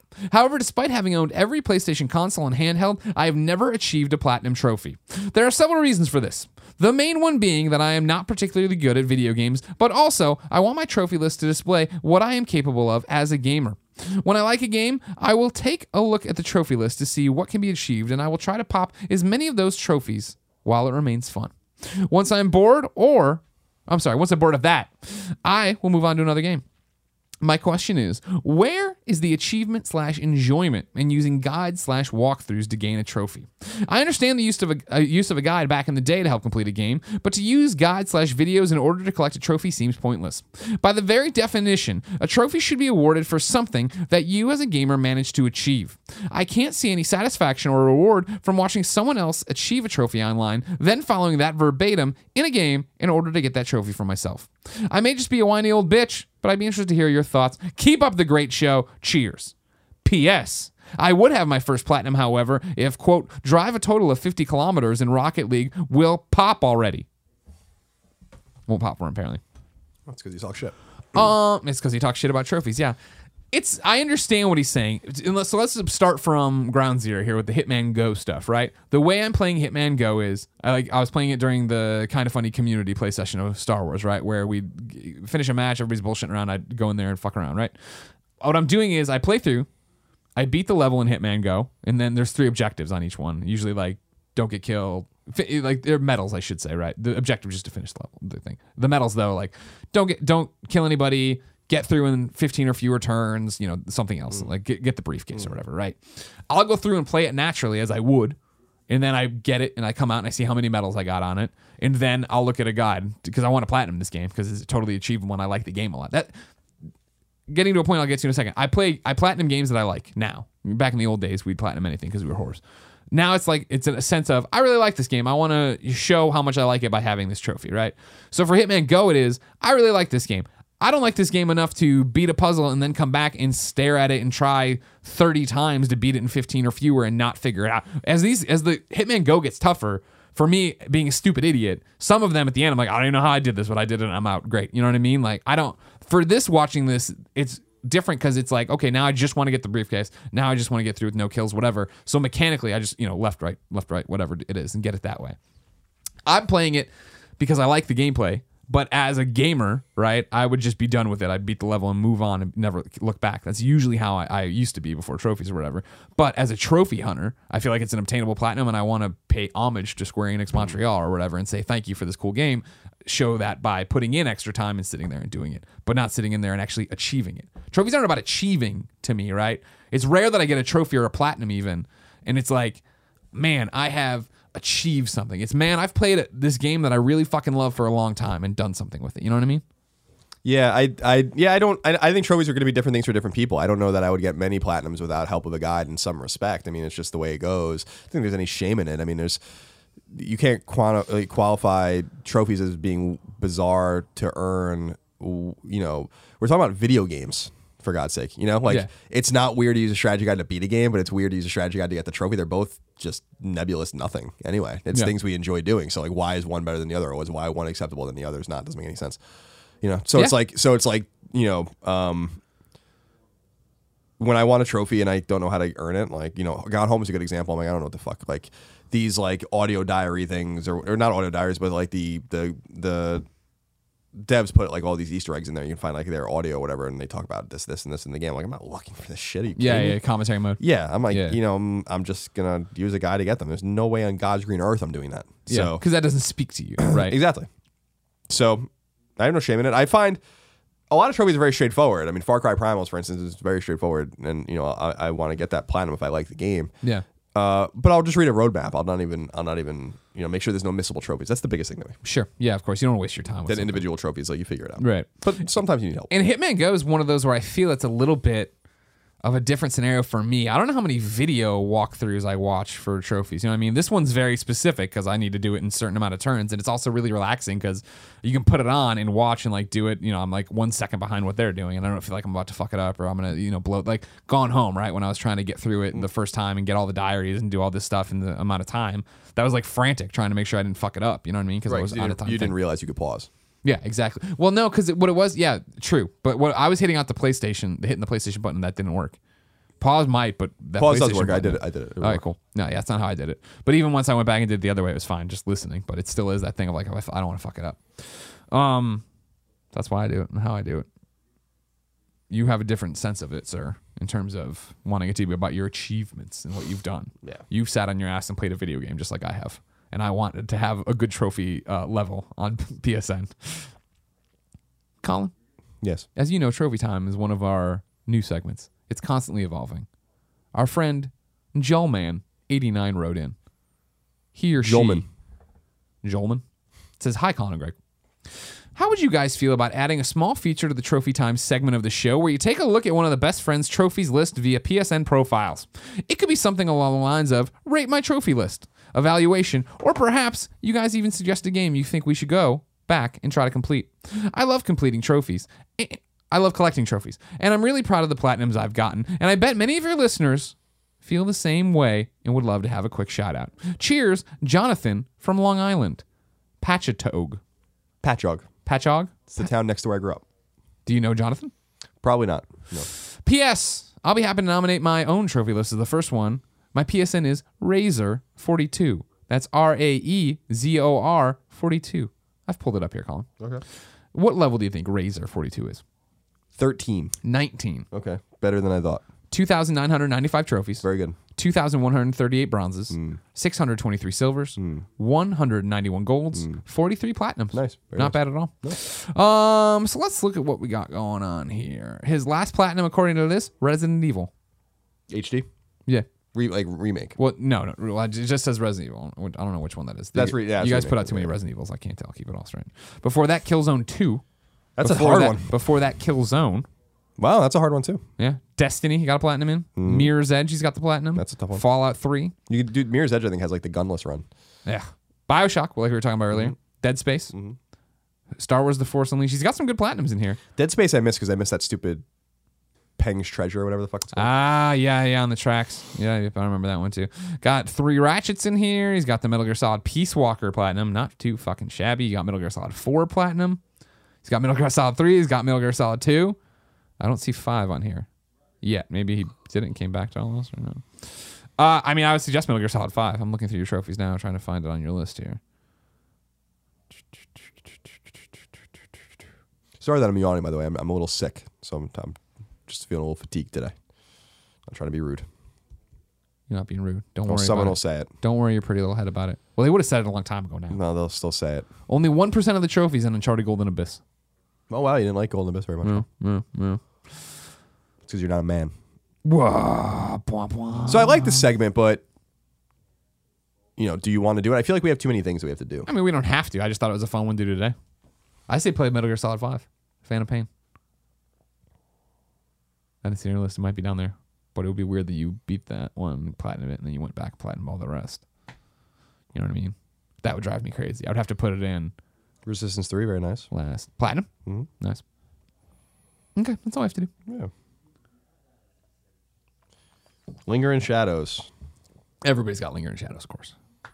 Yeah, that was a fun one. Wasn't fun. Resistance was 2. Platinum. That's a really hard one. Yeah. 10,000 kills. That was such a bullshit trophy. Probably one of the most. That was probably one of the biggest bullshit trophies of all time. It's ridiculous. That's ridiculous. If you got 10 kills, if you got 10 kills in a multiplayer match, that you'd have to play 1,000 times. You fucking kidding me? Fucking Ted I remember Price. sitting out there for weeks in the living room before you moved in when I lived with Scott trying to get that trophy, and I'm like, I can't fucking do it. I was pretty good at it. Do you know how far you got? I got 3,000 or 4,000 kills, and I'm like, fuck this. There's no way I'm doing That's this. the worst when you have one that breaks you like that. You're like, I'll do it. I think I quit because I think I was having literally the game of my life one match. Yeah. There was a mansion in a bayou that it was just this mansion you go in and out, and then it's a square surrounding it. And I just was I remember I was just fucking killing, and then my fucking connection reset. Oh. I was like, fuck. I was like, oh my god, I was so mad. That was the last time. I also had a Rock Band microphone for my mic. Did you just hold it up or did you leave it on the ground? I would like unplug it or something, and then when someone said something, I'd like plug it in. That's funny as hell. That's really good. Colin, let's check in with the listeners in a segment we call Reader Mail. Maelstrom. That's enough. Ladies and gentlemen, if you want to be part of the show, go to kindafunny.com/PSQ where you can leave your questions just like the sickness did. Hey guys. Ooh, ooh, with the PS Vita's 4th birthday, hasn't really been that long, on the 22nd of February, I was just wondering what your fondest memories are of the little underappreciated machine. Keep up the fantastic work, and I hope 2016 brings you as much success and progression as 2015 did. Yours sincerely, Nick, Southampton, UK. PS. Oh, I thought I was going to say Southampton, Long Island. We were going to be on a roll. Oh, he's singing "And I Will Always Love You." I was trying to figure out what the hell he meant here. It is the PlayStation's Vita's 4th birthday Today. We were talking about that. It feels longer for us because we imported them like psychos. And we had. I remember I was like, these things pop up, like these time hop things or something, or these timeline things on Facebook where it's like, you said this, blah blah blah, 4 years, and I was like, it was like November, and I'm like, I can't wait for you motherfuckers to have PlayStation Vita. Like we had already had it at that point. I was like, I remember getting our Vitas. I'm like, this is fucking awesome. And it was and is awesome. It is. The Vita. I still have the idea when they finally discontinue and kill the Vita, what I want to do, like for our video, and I think we've talked about it in the past. I think it's gonna be really funny, but the Vita, you know what? All of you are to blame for the Vita's failure. All of you, every one of you. Yeah, we tried and we told tried you it was cool. And we tried, and we get tweets every day saying, "I finally bought a Vita." Where were you when we really needed you to buy a Vita? Because they don't care anymore. They don't Funny care. You should say that. Rapture Public Works writes in to kindafunny.com/PSQ and says, "Hello, Colin and Greg. After a year of listening to Kinda Funny podcasts, you wore me down. I bought a Vita. For the record, what won me over wasn't your proselytizing? How do you pronounce that one, Colin? Proselytizing. Proselytizing. That's a good word. On behalf of the machine itself, but your advocacy for certain PS1 classics I missed out on. During the PS1/N64 era, I wasn't gaming, and your show has pushed me to bridge the gap instead of slogging through another vanilla sandbox title like Assassin's Creed Dayton, Ohio. For me, I have a sleek, elegant machine with games that are now new to me. Symphony of the Night, Metal Gear Solid, Chrono Trigger, Final Fantasy VII, and Tactics. Good list. Very good list. As well as titles like Hotline Miami, Resogun, Super Meat Boy, and more. Nice. I travel extensively for work. Portable gaming is often my only gaming. But when I shopped around for my Vita in brick and mortar shops after the holidays, I was routinely not to buy a Vita. GameStop, Best Buy, and even a locally owned used game shop told me not to waste my money. At GameStop, I was told, quote, "Why would you buy a Vita? You're old." I'm 34. My question is this. The fuck does that mean? I would have punched that guy in the face for saying that. Listen here, you pepperoni fucking face kid. You headbutt him. Yoshida comes in, ties him up. What does that mean, though? You're old. The average gamer isn't the average gamer like Why 37? would you buy a Vita? I mean, they're saying... Why would you buy a Vita? You're old. It could be like... They're saying you're that dumb. The kids have the handhelds. The hip kids have the handhelds. The hip kids do not have the Vita. I think that's exactly the person who buys a Vita, is a 34-year-old man. My question is this. Regardless of third-party support and shifting mobile market, can Vita overcome its apparent negative reputation among retailers? I can't imagine buying this casually without a year of Kinda Funny driving me to make the purchase. Thanks, and P.S. My dog loves you because she gets longer walks on Tuesdays. No, again, you're part of the problem. It's over. The ship has sailed. Everyone has left Vita Island. The people on Vita Island are trapped on Vita Island. The people on Vita Island don't want you anymore. No. You understand what I'm saying? We were begging you for years to come to Vita Island, and we did all the hard work already. Now you're like, you want to celebrate on Vita Island? You want to come here and drink amongst our Mai Tais? The corpses? I thought we were having a party. No, on the we're island not. We're not having a party. We're already starting to eat each other. Jesus Christ. No, yeah, no. There's no retail. I've heard that from people before, though. The retailer thing. Like, why would retailers not want you to buy it? Because they're informed gamers. They're morons? Informed gamers. They're really informed. Xbot gamers. They're really informed. Who want you to pick up the fucking goddamn fan you put on the back of your PS4? Whom amongst us? Improper use of the word whom. Yeah. But whom amongst us? Yeah.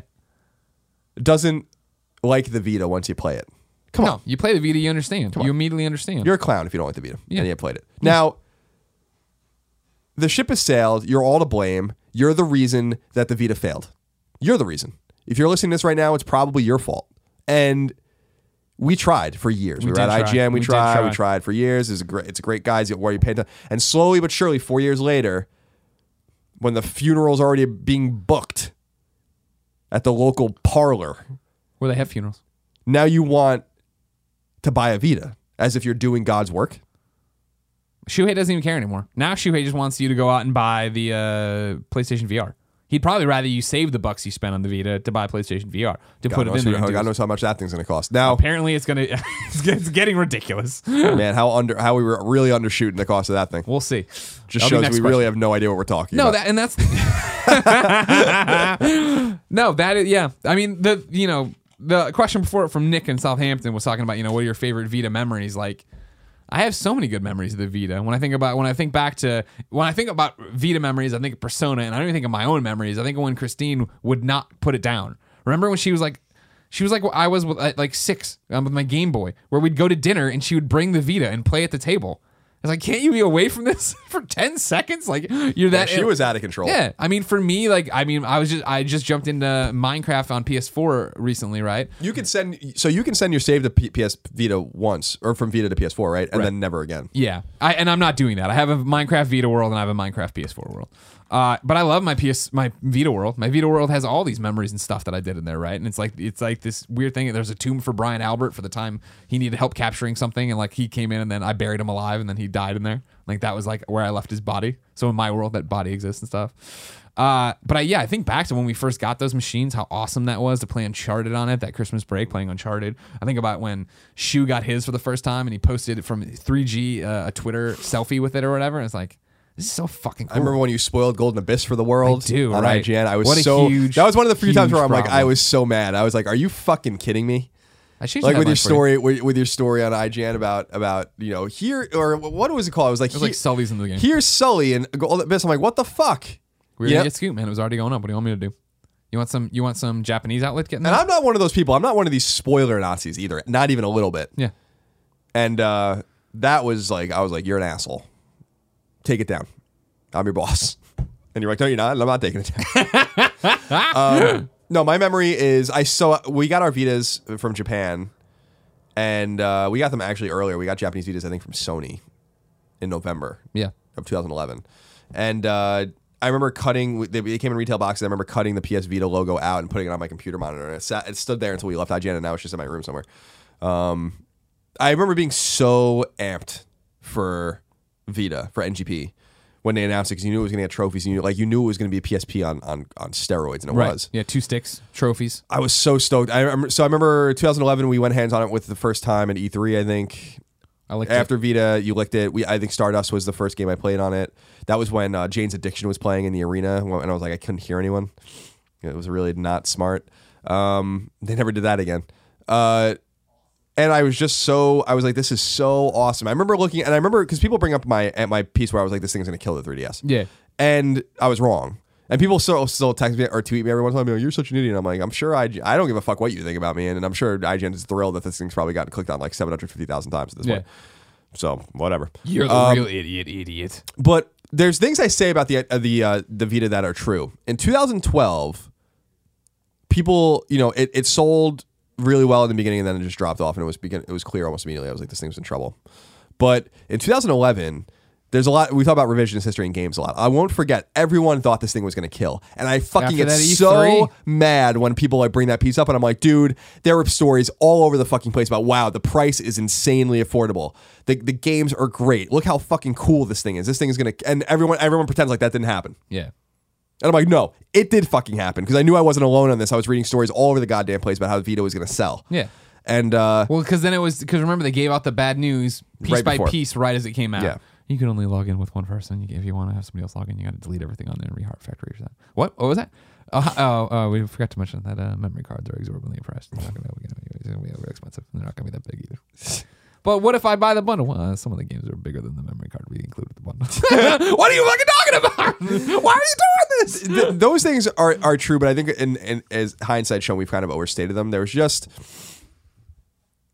the tea leaves for Vita were really positive and really strong, and it just didn't pan out. And I think there's a lot of reasons for it, but I think that a lot of it has to do with messaging. I think a lot of it has to do with like changing messaging. The way they talk about that system every year is different. So it's like, of course. they just didn't stick to their guns. I don't think they invested what they needed to invest in it to make it sell. Like I just believe that. You know? I mean, we've talked about it. I won't beat a dead horse in this. Is the fact that I think the Vita is this great example, this great time capsule of a tale of two Sonys. Tale of two PlayStations, where they were coming down from the PlayStation 3 bravado and everything else and wrong decisions and gearing up to make all the right decisions on PS4. And it falls in this weird part where there's so much bad with it and so much good with it. And it's to the same point, like I always talk about with that interview I did with USA Today a week before the PlayStation 4 event, where they said, well, what do you think is going to happen? And I said, well, what I think is going to happen is always very different than what Sony does. And I said, focus on the gamer, they're your core audience, they'll buy the system. And they did that for PlayStation 4. And it was like, now PlayStation gets that they are a brand powered by gamers, and if we give them games and show them this, it's awesome, and they'll be behind it, right? And like, I still think they were caught up on bells and whistles with Vita of 2 touches and 2 cameras and 3G and this, that, and the other, when it should have just been like games. Yeah, and I wish it's not going to happen, but because I often say that they are crazy enough to do it again. Yeah, and I think there's a chance. I think they definitely prototype things. I think that like they looked at it and they're not going to do it, but because Vita's not remotely dead in their home country. Vita's doing really well. It's the second best selling hardware in Japan in 2015. It's fine there. And it's got a little niche out here as long yeah, they have a lot of cool colors. And they have their little niche out here, and the games are still selling. Games are still coming to it. We just talked about Psycho Pass coming to Vita later this year. I mean, there's games that are still coming to it. But to me, I don't believe that dedicated handheld is dead. I just think that we have to re-engineer the way we look at things. 3DS is a good example of this. 3DS will end up selling a third, maybe a half of what DS sold. Doesn't mean that it's a worse system. It's obviously a better system than DS. It just means that things are changing. But Vita to me it's sad. I find it quite sad what happened to Vita, because I think that it was them doing a lot of things that were right. I think it was them being like, this really is a great machine. And they botched the messaging. People out there didn't listen. They didn't want it. And so that's why it's their fault, you know? So, but my favorite memories are still just getting my hands on one for the first time. I remember being so excited when we finally got our Vitas, being like, this is awesome. This is one of the most exciting times of being in this industry for me. It still is. Until PS4. I love, there's nothing better than getting ready to go on a trip and having a fucking Vita game you love. You know what I mean? That you're like so ready. Like Monster Hunter, like that is, or not Monster Hunter, Freedom Wars. That for me is like the memory. That is, well, when I talk about the Vita in 10 years, I'm going to talk about that trip to Colombia where Christine and I were both playing it on the plane, and then we get there and then had a coffee date every day where we'd wake up, go do whatever we did in Columbia, Missouri, and then go to the shortwave coffee and sit there for like 3 hours drinking iced coffee playing the Freedom Wars. Dorks. We were. It was awesome. Did the pilot come on and be like, seeing a Freedom Wars signal here? I just got a game good passed to me in near. Clearly someone has a Vita on. I'm adding 150 years to your sentence. So then it just comes up and it says that. No, Percy! Moving on, Percy Propa.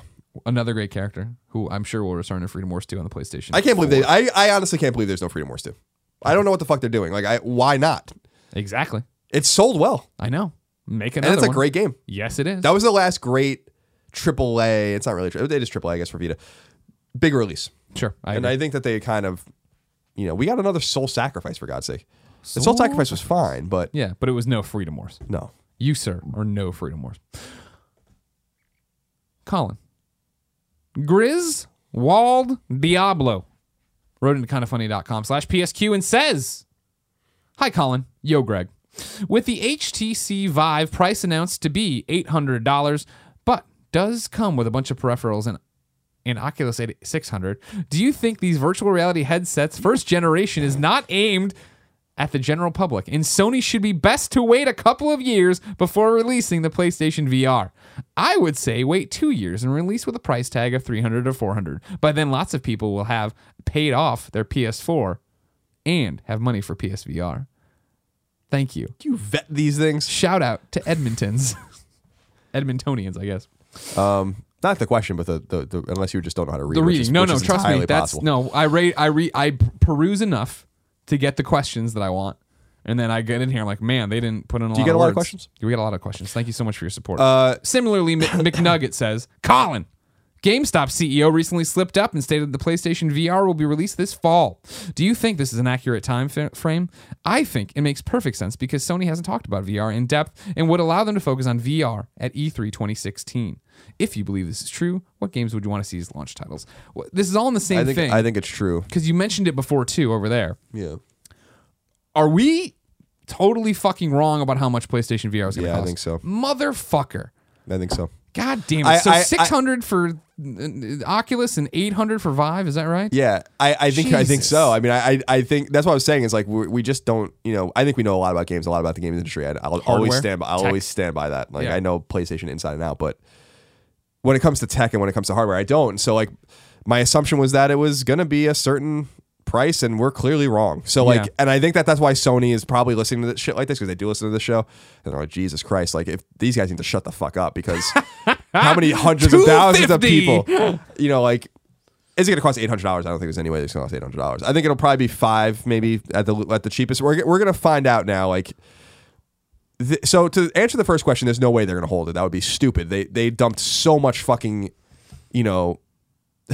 they researched and developed the fuck out of this thing, and this thing has been in development for years. I mean, they talk about how it was being developed years ago. I mean, they probably spent billions of dollars on this thing, manufacturing it, R&Ding it, traveling around the world, doing trade shows. I mean, all that shit comes together and costs a lot of money. Yeah. And they got to get the thing on the market as soon as it's ready. And I think it's all conjecture. I don't know what the hell is going on out there. I'm not even that. I love PSVR and I'm interested in it, but I'm not interested enough to like talk to people and poke sources about it. I'd rather save You're that not for going to things go I care about. Yeah. But like really burn your relationship favors to find out more. Right, about exactly. That. So it's not something I poke a lot of people on. But I think it's possible that they took it back inside and they're like, we got to take shit out of this. And like, how can we bring it down? Yeah, like interesting. Without sacrificing quality of the games and stuff like that. I think that's one possibility. I think the other possibility is that they never said when it was going to be ready. Well, I thought they said this year. Yeah. But they never said it was going to be, because we were reading things. We were reading things in the E3. We were reading things in No Man's Sky. We were reading all these things about, well, they release it at the same time. Fall does make sense because if it's more expensive, then it might be your Christmas present. Or there might be Black Friday deals or bundles. Mm-hmm. Would I love for them to release this thing at $300 or $400? Sure. But if these other things are comparable, and I think they are, these other devices, then they're going to eat shit. You know what I mean? And they can't afford to eat $400 on every unit, so they die. Sure. You know what I mean? So I don't know. I'm going to buy it whatever it costs. But it's. I think if this thing comes out at $500, even $500, $499. All right, if it comes out at $499, $500, it's in fucking a world of hurt, because that is not the kind of, you're talking about such a smaller install base, and then it really gets down to, well, what was Sony projecting on this? What is, what were they expecting sell-through rate? What did they expect to actually move in terms of units? And how have they prepped developers for that, right? Because like it's the same, it will be move again, which is, I remember when they originally announced VR, right? That's what I was saying. Then I played it over and over and over again. I'm like, this is awesome. But that's when we were driving towards, I thought, an affordable price point. $500 and above, this is move again. It comes out with a resounding thud. First wave adopters buy it. There's cool shit on it. Not amazing shit, but cool shit on it. They're enjoying it or whatever. Sports champions. You're sports champions. And developers immediately look at those numbers and like, ooh, nope, not making a PlayStation VR game. Or a VR game for that matter. You know what I mean? Yeah. And then again, it just slowly dies out. I don't know. That's terrifying. I wish I knew, even off the record in my head, what the price was going to be. I just don't. Yeah. I don't know. I'll buy it at $800. But I agree with you that their expectations for this thing has to be very metered, because why would anyone make games unless they're subsidizing? This is a thing where if Sony wants games, they're going to have to pay for them. Sure. And it makes you wonder at what cost. I mean, how much is it going to cost them to make this a thing? But I still think they're smart getting in on this now. Sure. They did all the R&D. Like, they have a device, and I think that VR is going to be something that's viable. But then this guy saying, it's an interesting question, but saying like, just wait and reduce the price of it, and but the components cost what they cost now, and they need the money now. Yeah. They can't just put this thing on the shelf. They have projections of what this thing's going to sell. The fall is when it's coming out. It's clear. It's not one of those things, because in my mind, half of me is like, I wonder if they're never going to release it. At the end of the day, they're like, yeah, never mind. We read the market. No thanks. And but then they're going to fucking burn bridges with all of these developers that are going to be fucking furious, that they've dumped all their money into these games, including their first parties, which they wasted a bunch of time with. Their R&D costs are going to be sunk, and they're never going to get those costs back. And then the GameStop CEO basically saying like, we know we're going to have PSVR. Like, they bought them already. And they're probably manufactured. Or they're going to be manufactured this summer. I don't know. It's going to be interesting. Fascinating. Yeah, last year we were talking about it, like this would be the fun thing to watch. It was like a new hardware launch. What does that look like? How's it all going to pan out? It's going to be the dichotomy between the PS4 and the PSVR unit is going to be so stark if this is true, because PS4 kills, PSVR might not or probably won't. And then does that drag PS4 down? Does that hurt its name? And I don't know. Like there's a lot of questions. There are a lot of questions. Move didn't hurt PS3. PS3 actually started doing better when Move came out. Sure. Well, but that that correlation, not causation. Correlation, not causation. School, everybody go to it. It's fun. T hot to handle. Wrote into kindafunny.com/PSQ just like you can. It says, hey fellas. So recently I was playing through The Walking Dead Season 2 on my PlayStation 4, and it made me realize again how much I hated the part where you have to stitch up Clementine's arm. It made me sick to my stomach the first time I played it. This then got me thinking about if there are any memorable moments in games for you guys that made you feel dirty inside. Thanks, guys. P.S. I love the show, and thanks for all the hard work. What immediately jumped to mind for this, not dirty, but like grossed out, like kind of thing, Dead Space 2. Did you ever play through the end of Dead Space 2? No. At the very end, spoilers, like to move on, you have to take a needle and jam it into Isaac's eye. And they bring the camera in like all right on it. And like, so you see it, and he's like screaming. And like, you're Isaac, of course, but it's just like, fucking shit. I remember that really, I can't deal with things touching my eye, let alone jamming a needle in a fucking thing that grabs. It was like, ooh, even right now. No, thank you. Honestly, I can't think of one. I'm not a very squirmy person. You know, like, unless you get tickled. You know, I went out with, Erin and one of her nursing friends, and they were talking about how like they tell, you know, sometimes they talk about, you know, nursing school or the things they've done and the things they've seen. Yeah. And how it's gross for normal people. You know, they didn't talk about anything there, but I'm like, I think I'd be fine, because you know, people are like, don't talk when you about pooping or peeing when you're eating. I'm like, why not? Who cares? Yeah. You know, so I don't. Honestly, what happened in Downton Abbey a few weeks ago, way more disturbing to me. Sure. Because it was just out of fucking nowhere. That's the most disturbing shit. I watched it. I was there for that part. Yeah. You freaked out.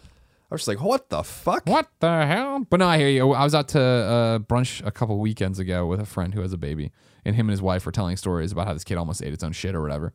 And it was like, while just as the food got there, and like some of the people were like, we don't have kids. But like to them, that's just normal life. What do they care? They see this kid shit all the time, I'm sure. Eat up all their money. They're one day going to be broken by it, and it'll never come visit.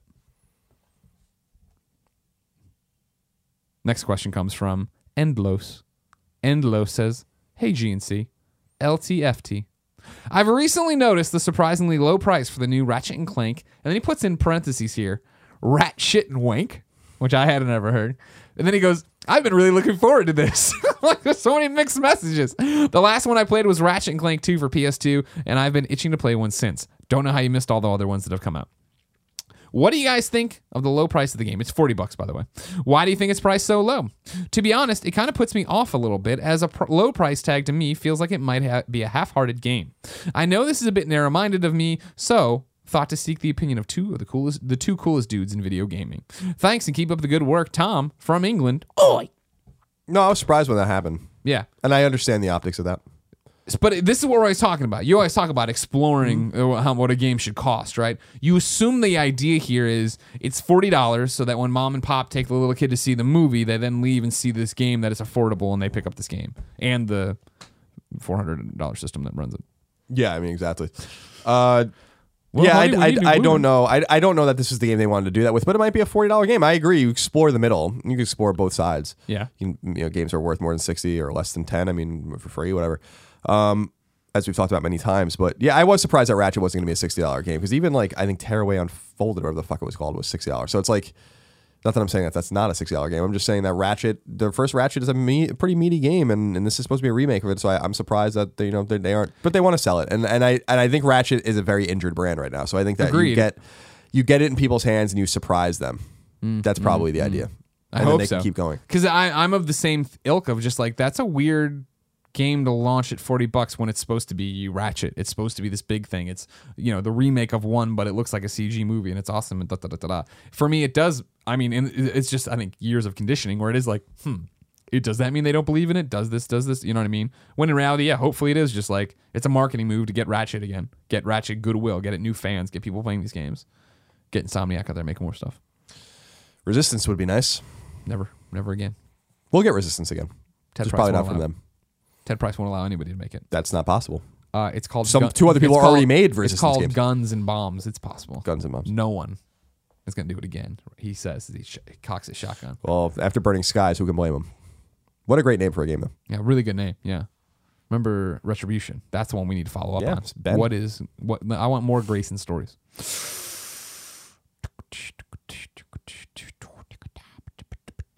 You know what I mean? You put a lot on here. You put a lot on here. You look for what's gonna get me. What's gonna Are you done? jive Because with I wouldn't this mind show. going and eating. You know? I'm gonna give you one more and then the one. Or you want the final one more? We'll just give you the one more. How about All that? right, yeah, one more.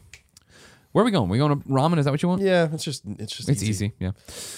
Mike the Ludophile says, "Greetings and salutations. I have no career path yet. I love games, but I fear that a game in the industry will leave me wishing that I had chosen a path." A game in the industry? Or No, I career in the apologize. industry? I fear that a career in the industry will leave me wishing that I had chosen a path with more substantial contributions to humanity, such as a doctor. Do you find yourselves morally fulfilled with your life choices and career paths? P.S. TMO XOXO. I do. Here's what I'd say right now about what he's saying, right? I think he has no career path yet. He loves games, but fears the career. I think you don't want a career in games. Everybody I know who works in games and is in games and this is their life and da-da-da, it is that. It has the fourth grade Greg Miller story of I'm reading Game Pro and this is what I want to do with my life. You know what I mean? Mm-hmm. And like whether it's making games, whether it's talking about games, the path to this is hard as fuck. And there's going to be moments when it's so hard, you're like, why would I even bother doing this? But so if you don't have that fire inside you that you're going to do this, if you don't have that I'm going to make this happen drive, then it's not going to happen for you. And that's not a bad thing. Don't get me wrong. We need doctors. We need other things. But yeah, this isn't one you'd be like, making games would be cool. Writing about games would be cool. Both those jobs are unforgiving and a pain in the ass. So no, you have to be driven to do this. You have to want to do this with everything you are. You have to feel it in your fucking fibers of your being. Yeah. I mean, I've been in this industry, writing in this industry for 13 years, paid 13 years, and I've been writing about games for 17 years. So I'm a veteran of this industry for sure. And I have curiosity every day about what I could have done if I didn't do this. But that's not because I don't like to do it. It's because I'm just curious. Sure.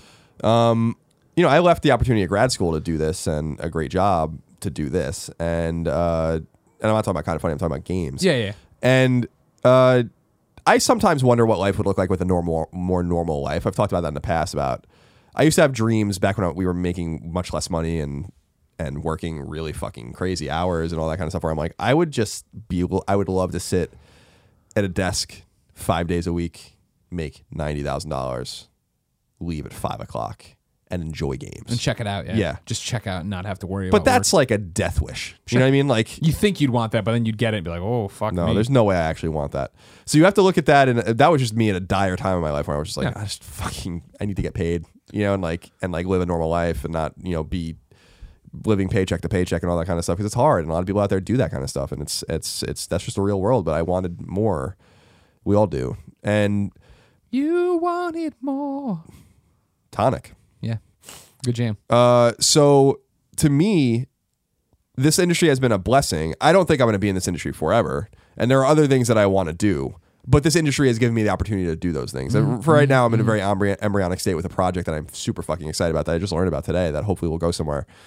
That'll do concurrent to this. But one day, I hope to retire from this and hopefully retire comfortably and right or something. I don't know. So what I'm saying is that you're not necessarily locked into your decisions you make either. It's just, it's risky, right? Like I went to Northeastern and I got a history degree, an American history degree. That is not a smart thing to do, and in my opinion. Like I did it anyway because I loved it. What should you do if you want to make money? Get a STEM degree and make a lot of money. Be a pharmacist, make a lot of money. Yeah. Be a doctor, make a lot of money. But if you want to take a risk and get an English degree or a literature degree or a philosophy degree or a journalism degree or a history degree, do those kinds of things, and it opens you up. You don't have to. I can bring you to law school. I can bring you to teaching. I can bring you to all sorts of things. There's no wrong path. Just don't feel like you ever have to not just take that path forever, because you don't. Yeah. The thing I say about the games industry is that it's been very kind to me, but there are people in this industry that could have given the opportunities they gave me to anyone else. Once I got I always use the analogy that someone cracked the door for me and I booted it open. No way you're closing that door on me again. Yeah. I didn't even expect it was going to ever open. I didn't even want it to open. I wasn't even the thing that I thought would happen. It just did. And it could have been anyone. literally anyone that happened to. And once the door was open, I kicked it open and I'm like, you're never closing this door again. And I'm fucking rushing through it and I'm getting everything I want out of this. And I did. And I've tried to close the door on you so many times. No, you did.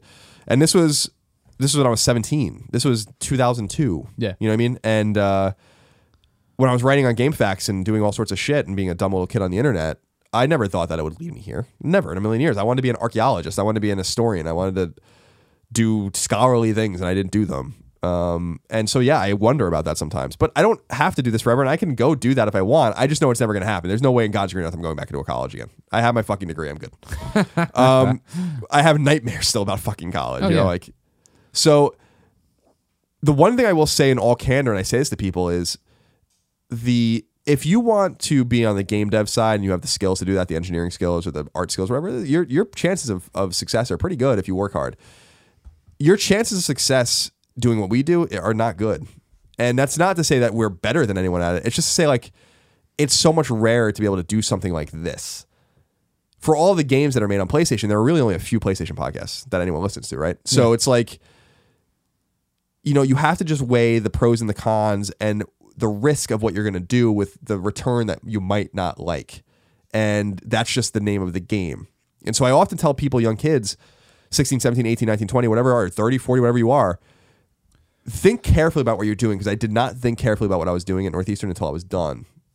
And I look at people that were around me, my friend Kevin with his electrical engineering degree, my friend Natasha with her pharmacy degree, the lawyers I went to school with, you know, they're murdering. And you just have to be careful about the real world applications of what you're going to do. But the gaming industry is just as real as anything else.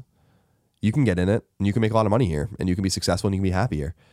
But, you know, so this is a little bit of a ramble, but I like talking about this topic because I want people to be realistic about what they're doing too, where everyone's like, you know, a lot of people are like, you know, I want to get into games journalism. And lately I've been saying, like, I don't know if that's a good idea. You know, like, your chances of success are very minimal, you know, but if that's what you really want, then fucking go get them. Sure. Because that's the whole thing, right. Is like, even for us, our chances were minimal, right? You know, I guess since you kind of stumbled into it or whatever, like I knew my chances sucked. You know what I mean? But it was that fire of like, no, I knew it was going to happen. It was going to happen. You know what I mean? It wasn't, right.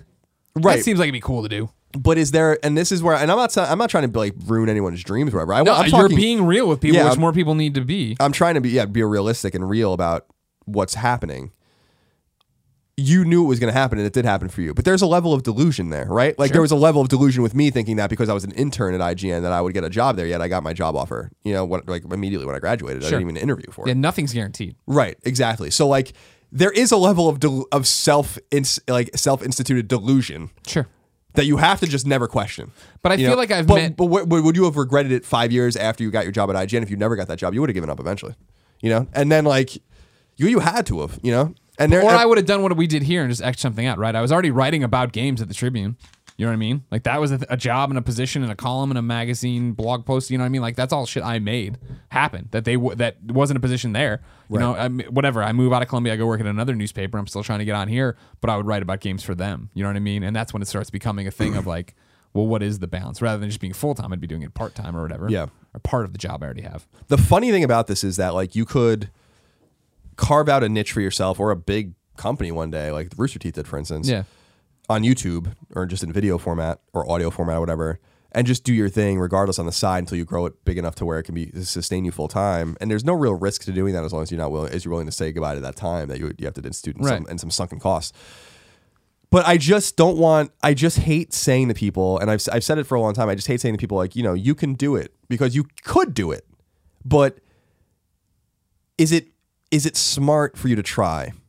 That's like sometimes what I think about. I'm just trying to be realistic. I'm almost trying to be like a parent or something where I'm like, no, totally. You could get that engineering degree, man, and work at Boeing and make like $175,000 a year. And it's going to be frankly way easier for you to do that. You know what I mean? Your chance of success, as long as you're studious and you work hard and you find your way into one of these companies, you go work at NASA, you go work at one of these places with a degree that will always be relevant, with a skill that will always be relevant. Yeah. That I wish someone said that to me. And so that's why I only say it to people now. So like, if you want to be a writer or something like that, then that's great. I'm going to write for the rest of my life. I love that. But I've been really blessed with the opportunities I've been given that could have just never happened. And then where would I have been?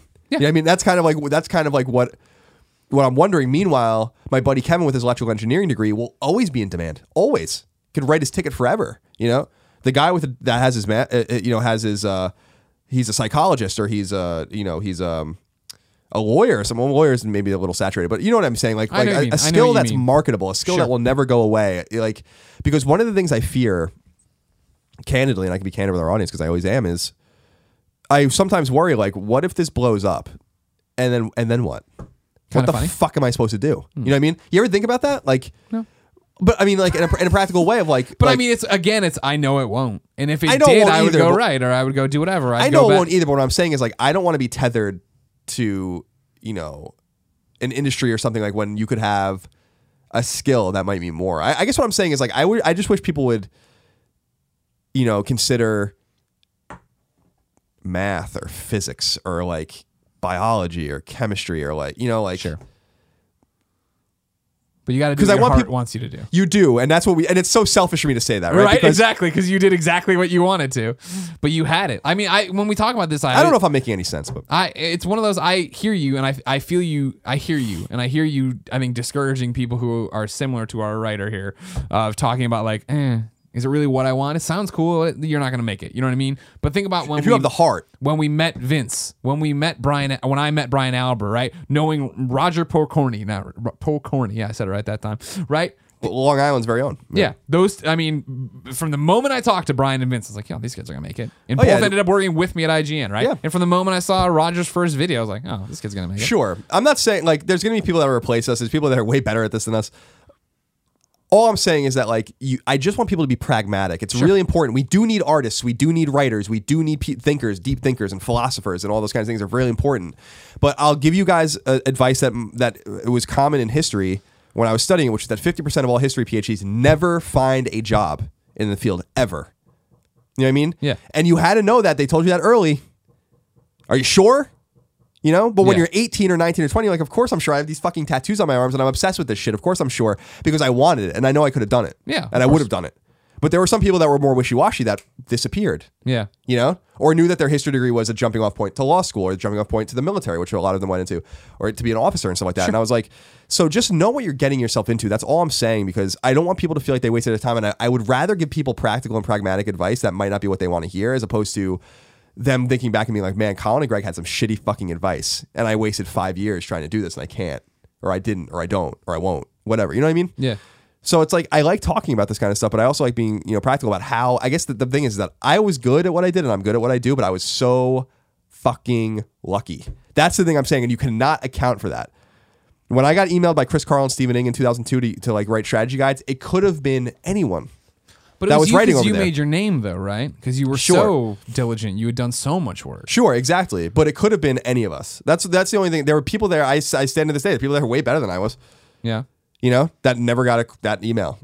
And so there was something about me. But I will say, when that opportunity hits and that opportunity strikes, fucking carpe diem, man, because, like, who knows if I was just like, if I waited a day or two to email them back, or if I, like, didn't say, like, can I just come out and, like, show you guys what I got? Yeah. You know, like... But so once it happened to me, I did make myself, and I am proud of myself. I am self-made in that way. I did do it from the very beginning and made it happen. But it could have never happened if a sequence of people weren't kind enough to let it happen. That's all I'm saying. Mm-hmm. It takes so much more than skill and so much more than work ethic. People out there are going to work 10 times harder than we did and not happen because they just did not have that serendipitous sequence of events happen for them. And so, yeah, it's something worth considering. You know, I want everyone to be out there to be successful and happy. We can always play games, you know. But if you have that drive and you have that heart, then there's it won't necessarily hurt you to try. But I don't know. I'm just trying to give good advice. I'd rather you try and fail. You know, I'd rather you believe in that you think you're one of these people I'm talking about that has the spark in you and the drive to do it. I would have much rather tried and failed than making all this work and just be a reporter somewhere at a newspaper and know that I tried rather than not try at all. That's a good point. So I mean, to like shelf it and be like, well, it's tough. I'm going to go be a philosopher or whatever. Right. But on the other hand, if you feel like you have a 5% chance of doing this, but a 30% chance of doing this or whatever, you know, like, I don't know. I don't know. I don't know if I'm making any sense or I'm people are not understanding what I'm saying. Maybe they will, maybe they won't. But I feel like it's just, I think you're making sense. You're fine. It's just that you're the more negative and I'm the more positive. Yeah. I just want people to be, I just want people to think about the long term and think about the marketable skills, think about the financial success and the happiness that stability might bring you. Mm-hmm. You know what I mean? Because we've had a very stable existence in this industry, blessedly so, more and more stable than ever now. Yeah, not a lot of people doing that. But it's very rare, and on this side of the industry, and I know people that have fucking scraped by for years, working so hard and being so talented. Yeah, I just don't want to see everyone down that road. I don't want to see people we care about and people we love out there down that same road when they could have done something else that would have brought them more fortune and more happiness. And sure, I don't know. Time for PS I Love This Best Friend XOXO. This, of course, is where we read you a PSN name and a little sob story about it. You go over, befriend that PSN friend, become a best friend with them, play games with them, enjoy their company. Dear Colin and Greg, this is from Alex. Long time, first time. After recently graduating college and moving in with my girlfriend, I have found myself playing fewer and fewer competitive games online. Although I have successfully turned my girlfriend into an avid gamer herself, she prefers to play more casual cooperative games. We have a great time playing games like Lego Dimensions, Guacamelee, and most recently, Nom Nom Galaxy. But I often miss the satisfaction of more competitive games. Although I do have to admit, she does kick my ass in Rocket League. Can the coolest dudes in video games help me meet some kind of funny best friends to get in on some online games with? My PSN name is, parentheses, and this is possibly 2 segments in one, end parentheses, One Man Wolfpack 7. But, of course, that would be too easy. So it is ON3_MAN_W0LFPAK7. I have often dreamed of hearing Greg fumble through my PSN name, so thank you for that. Please, Sean, I'm just kidding, Shu. Love forever. But seriously, let us change our PSN names. Remember, when the underscore and letters in place and numbers were cool? Yeah, me neither. But anyways, you both do an awesome job with what you do. Thank you for everything. Thank you. Alex. Colin? Yes. What's this week's Forgotten PlayStation? Oh, now you want me to talk about it? The audience last time is the ones who didn't want you to talk about it. The one guy had a little thing. He wanted to chime in. He wanted to be part of the show. The answer is Tokyo Jungle. Oh. Someone guessed this, which I thought was really funny on the Facebook. Really? Where he's like, yeah, someone was like, I bet you he's going to talk about Tokyo Jungle. I'm like, how the fuck did you know that? Tokyo Jungle. A PS Now game, I believe, right? I think it is on now. I remember when this came out, and I was excited about it. I'm like, what is this game? And I was like, wow, I remember people gathering around. This was one of the most curious games at IGN when we worked there. People gathered around my TV and were like obsessed with it. Yeah. Like for a few days. It's a weird game. Yeah. Made by Very Studio weird. Japan, and I think Camp was involved. There's a few Japanese like developers that were kind of like going back and forth on it. And it's a game where you play as an animal. And little Pomeranian's where you start. and then you like evolve into stronger animals, and it's about how long you can survive basically in this world, eating and not being killed, and finding love and mating and all. It's a weird game. It's on PS3. I recommend it highly. I think it's great. I think it's super novel and unique. We talk about unique games that there's nothing like this game. Yeah. Before or since. And I think people out there will enjoy it. Go check it out. PS3, Tokyo Jungle. It's a first party game. It should be cheap. I can't imagine it's more than $10 now. I don't really know for sure. But that was the game I wanted to talk about. I think people will like it very much if they haven't played it. And if you have played it, go back and check it out again. This week on PSN's Worst Name of the Week, I'm lifting a ban. Wrath's Revenge wrote in on kindafunny.com/forums and gave us a name he saw. I'm trying to get off the saw. I saw this. It's not a Rocket League one, so that's fine.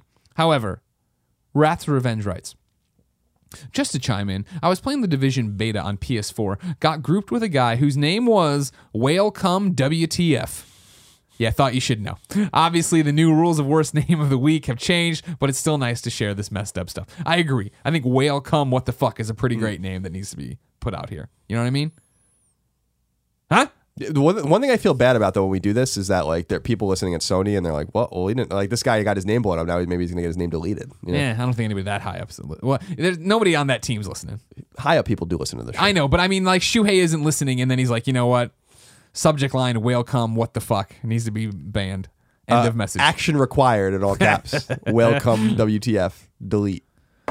Ladies and gentlemen, this has been PS I Love You XOXO. Remember, it is the kindafunny.com PlayStation podcast. It is the #1 PlayStation podcast on the internet. It is posted every Tuesday at 9 a.m. as one big MP3 and on youtube.com/kindafunnygames. So please rate us on iTunes. If we're not popping in your subscription feed, you might need to unsub and then resub. It's some weird thing. I don't know why that's happening. And yeah, be a friend. Go to the forums. Talk to the kids there. Chime in. Do stuff. Come play the Division with me when we get to that point. Follow Colin on Twitter.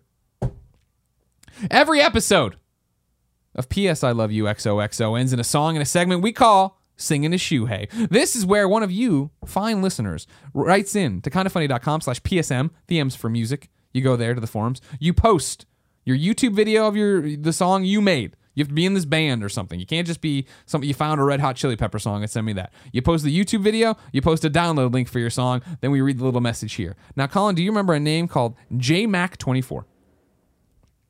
No, honestly. Last week during Singing a Shoehei, JMac24 wrote in and said, could you guys put up a playlist of all the songs played on Singing a Shoe? And I said, yes, I will. So I sent it off to Jericho, our PS, I guess, I Love You XOXO mod, who puts up all the threads about PS I Love You pretty much. And I said, hey, dude, it'd be awesome if we had a playlist for all the songs. And he said, hey, dude, that's been on kindafunny.com/PSM the entire time. The top thread has a little thing. It says show spoiler. You can expand and see every list. But because clearly that was buried and a lot of people, including myself, didn't see it, they have now made a playlist thread so you can go there and see every song. Today, we're adding a song from X Snackwell X. He says, hey, I play bass for an instrumental band called Tracers.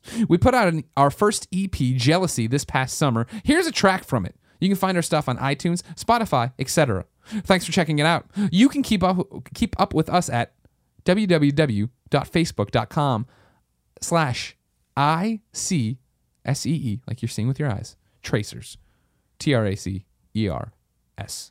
I like the instrumental song. I think you do good work. Snackwell, not the cookie. You remember Snackwells when they were a huge deal? I do a lot of commercials. Green box. Yeah, that guy always in a lab coat. Yeah. Like, why is this lab technician? What was the thing though? They were healthier. Yeah, they were healthier cookies when they weren't even that healthy. It reminds me of like Seinfeld or something. I don't know why. Like maybe yeah, they were no, on they that did era. they did do some Snackwell in a Snackwell episode. Anyway, this is Snackwell's band, Tracers, from their EP Jealousy. Check them out everywhere. And until next time, it's been our pleasure to serve you.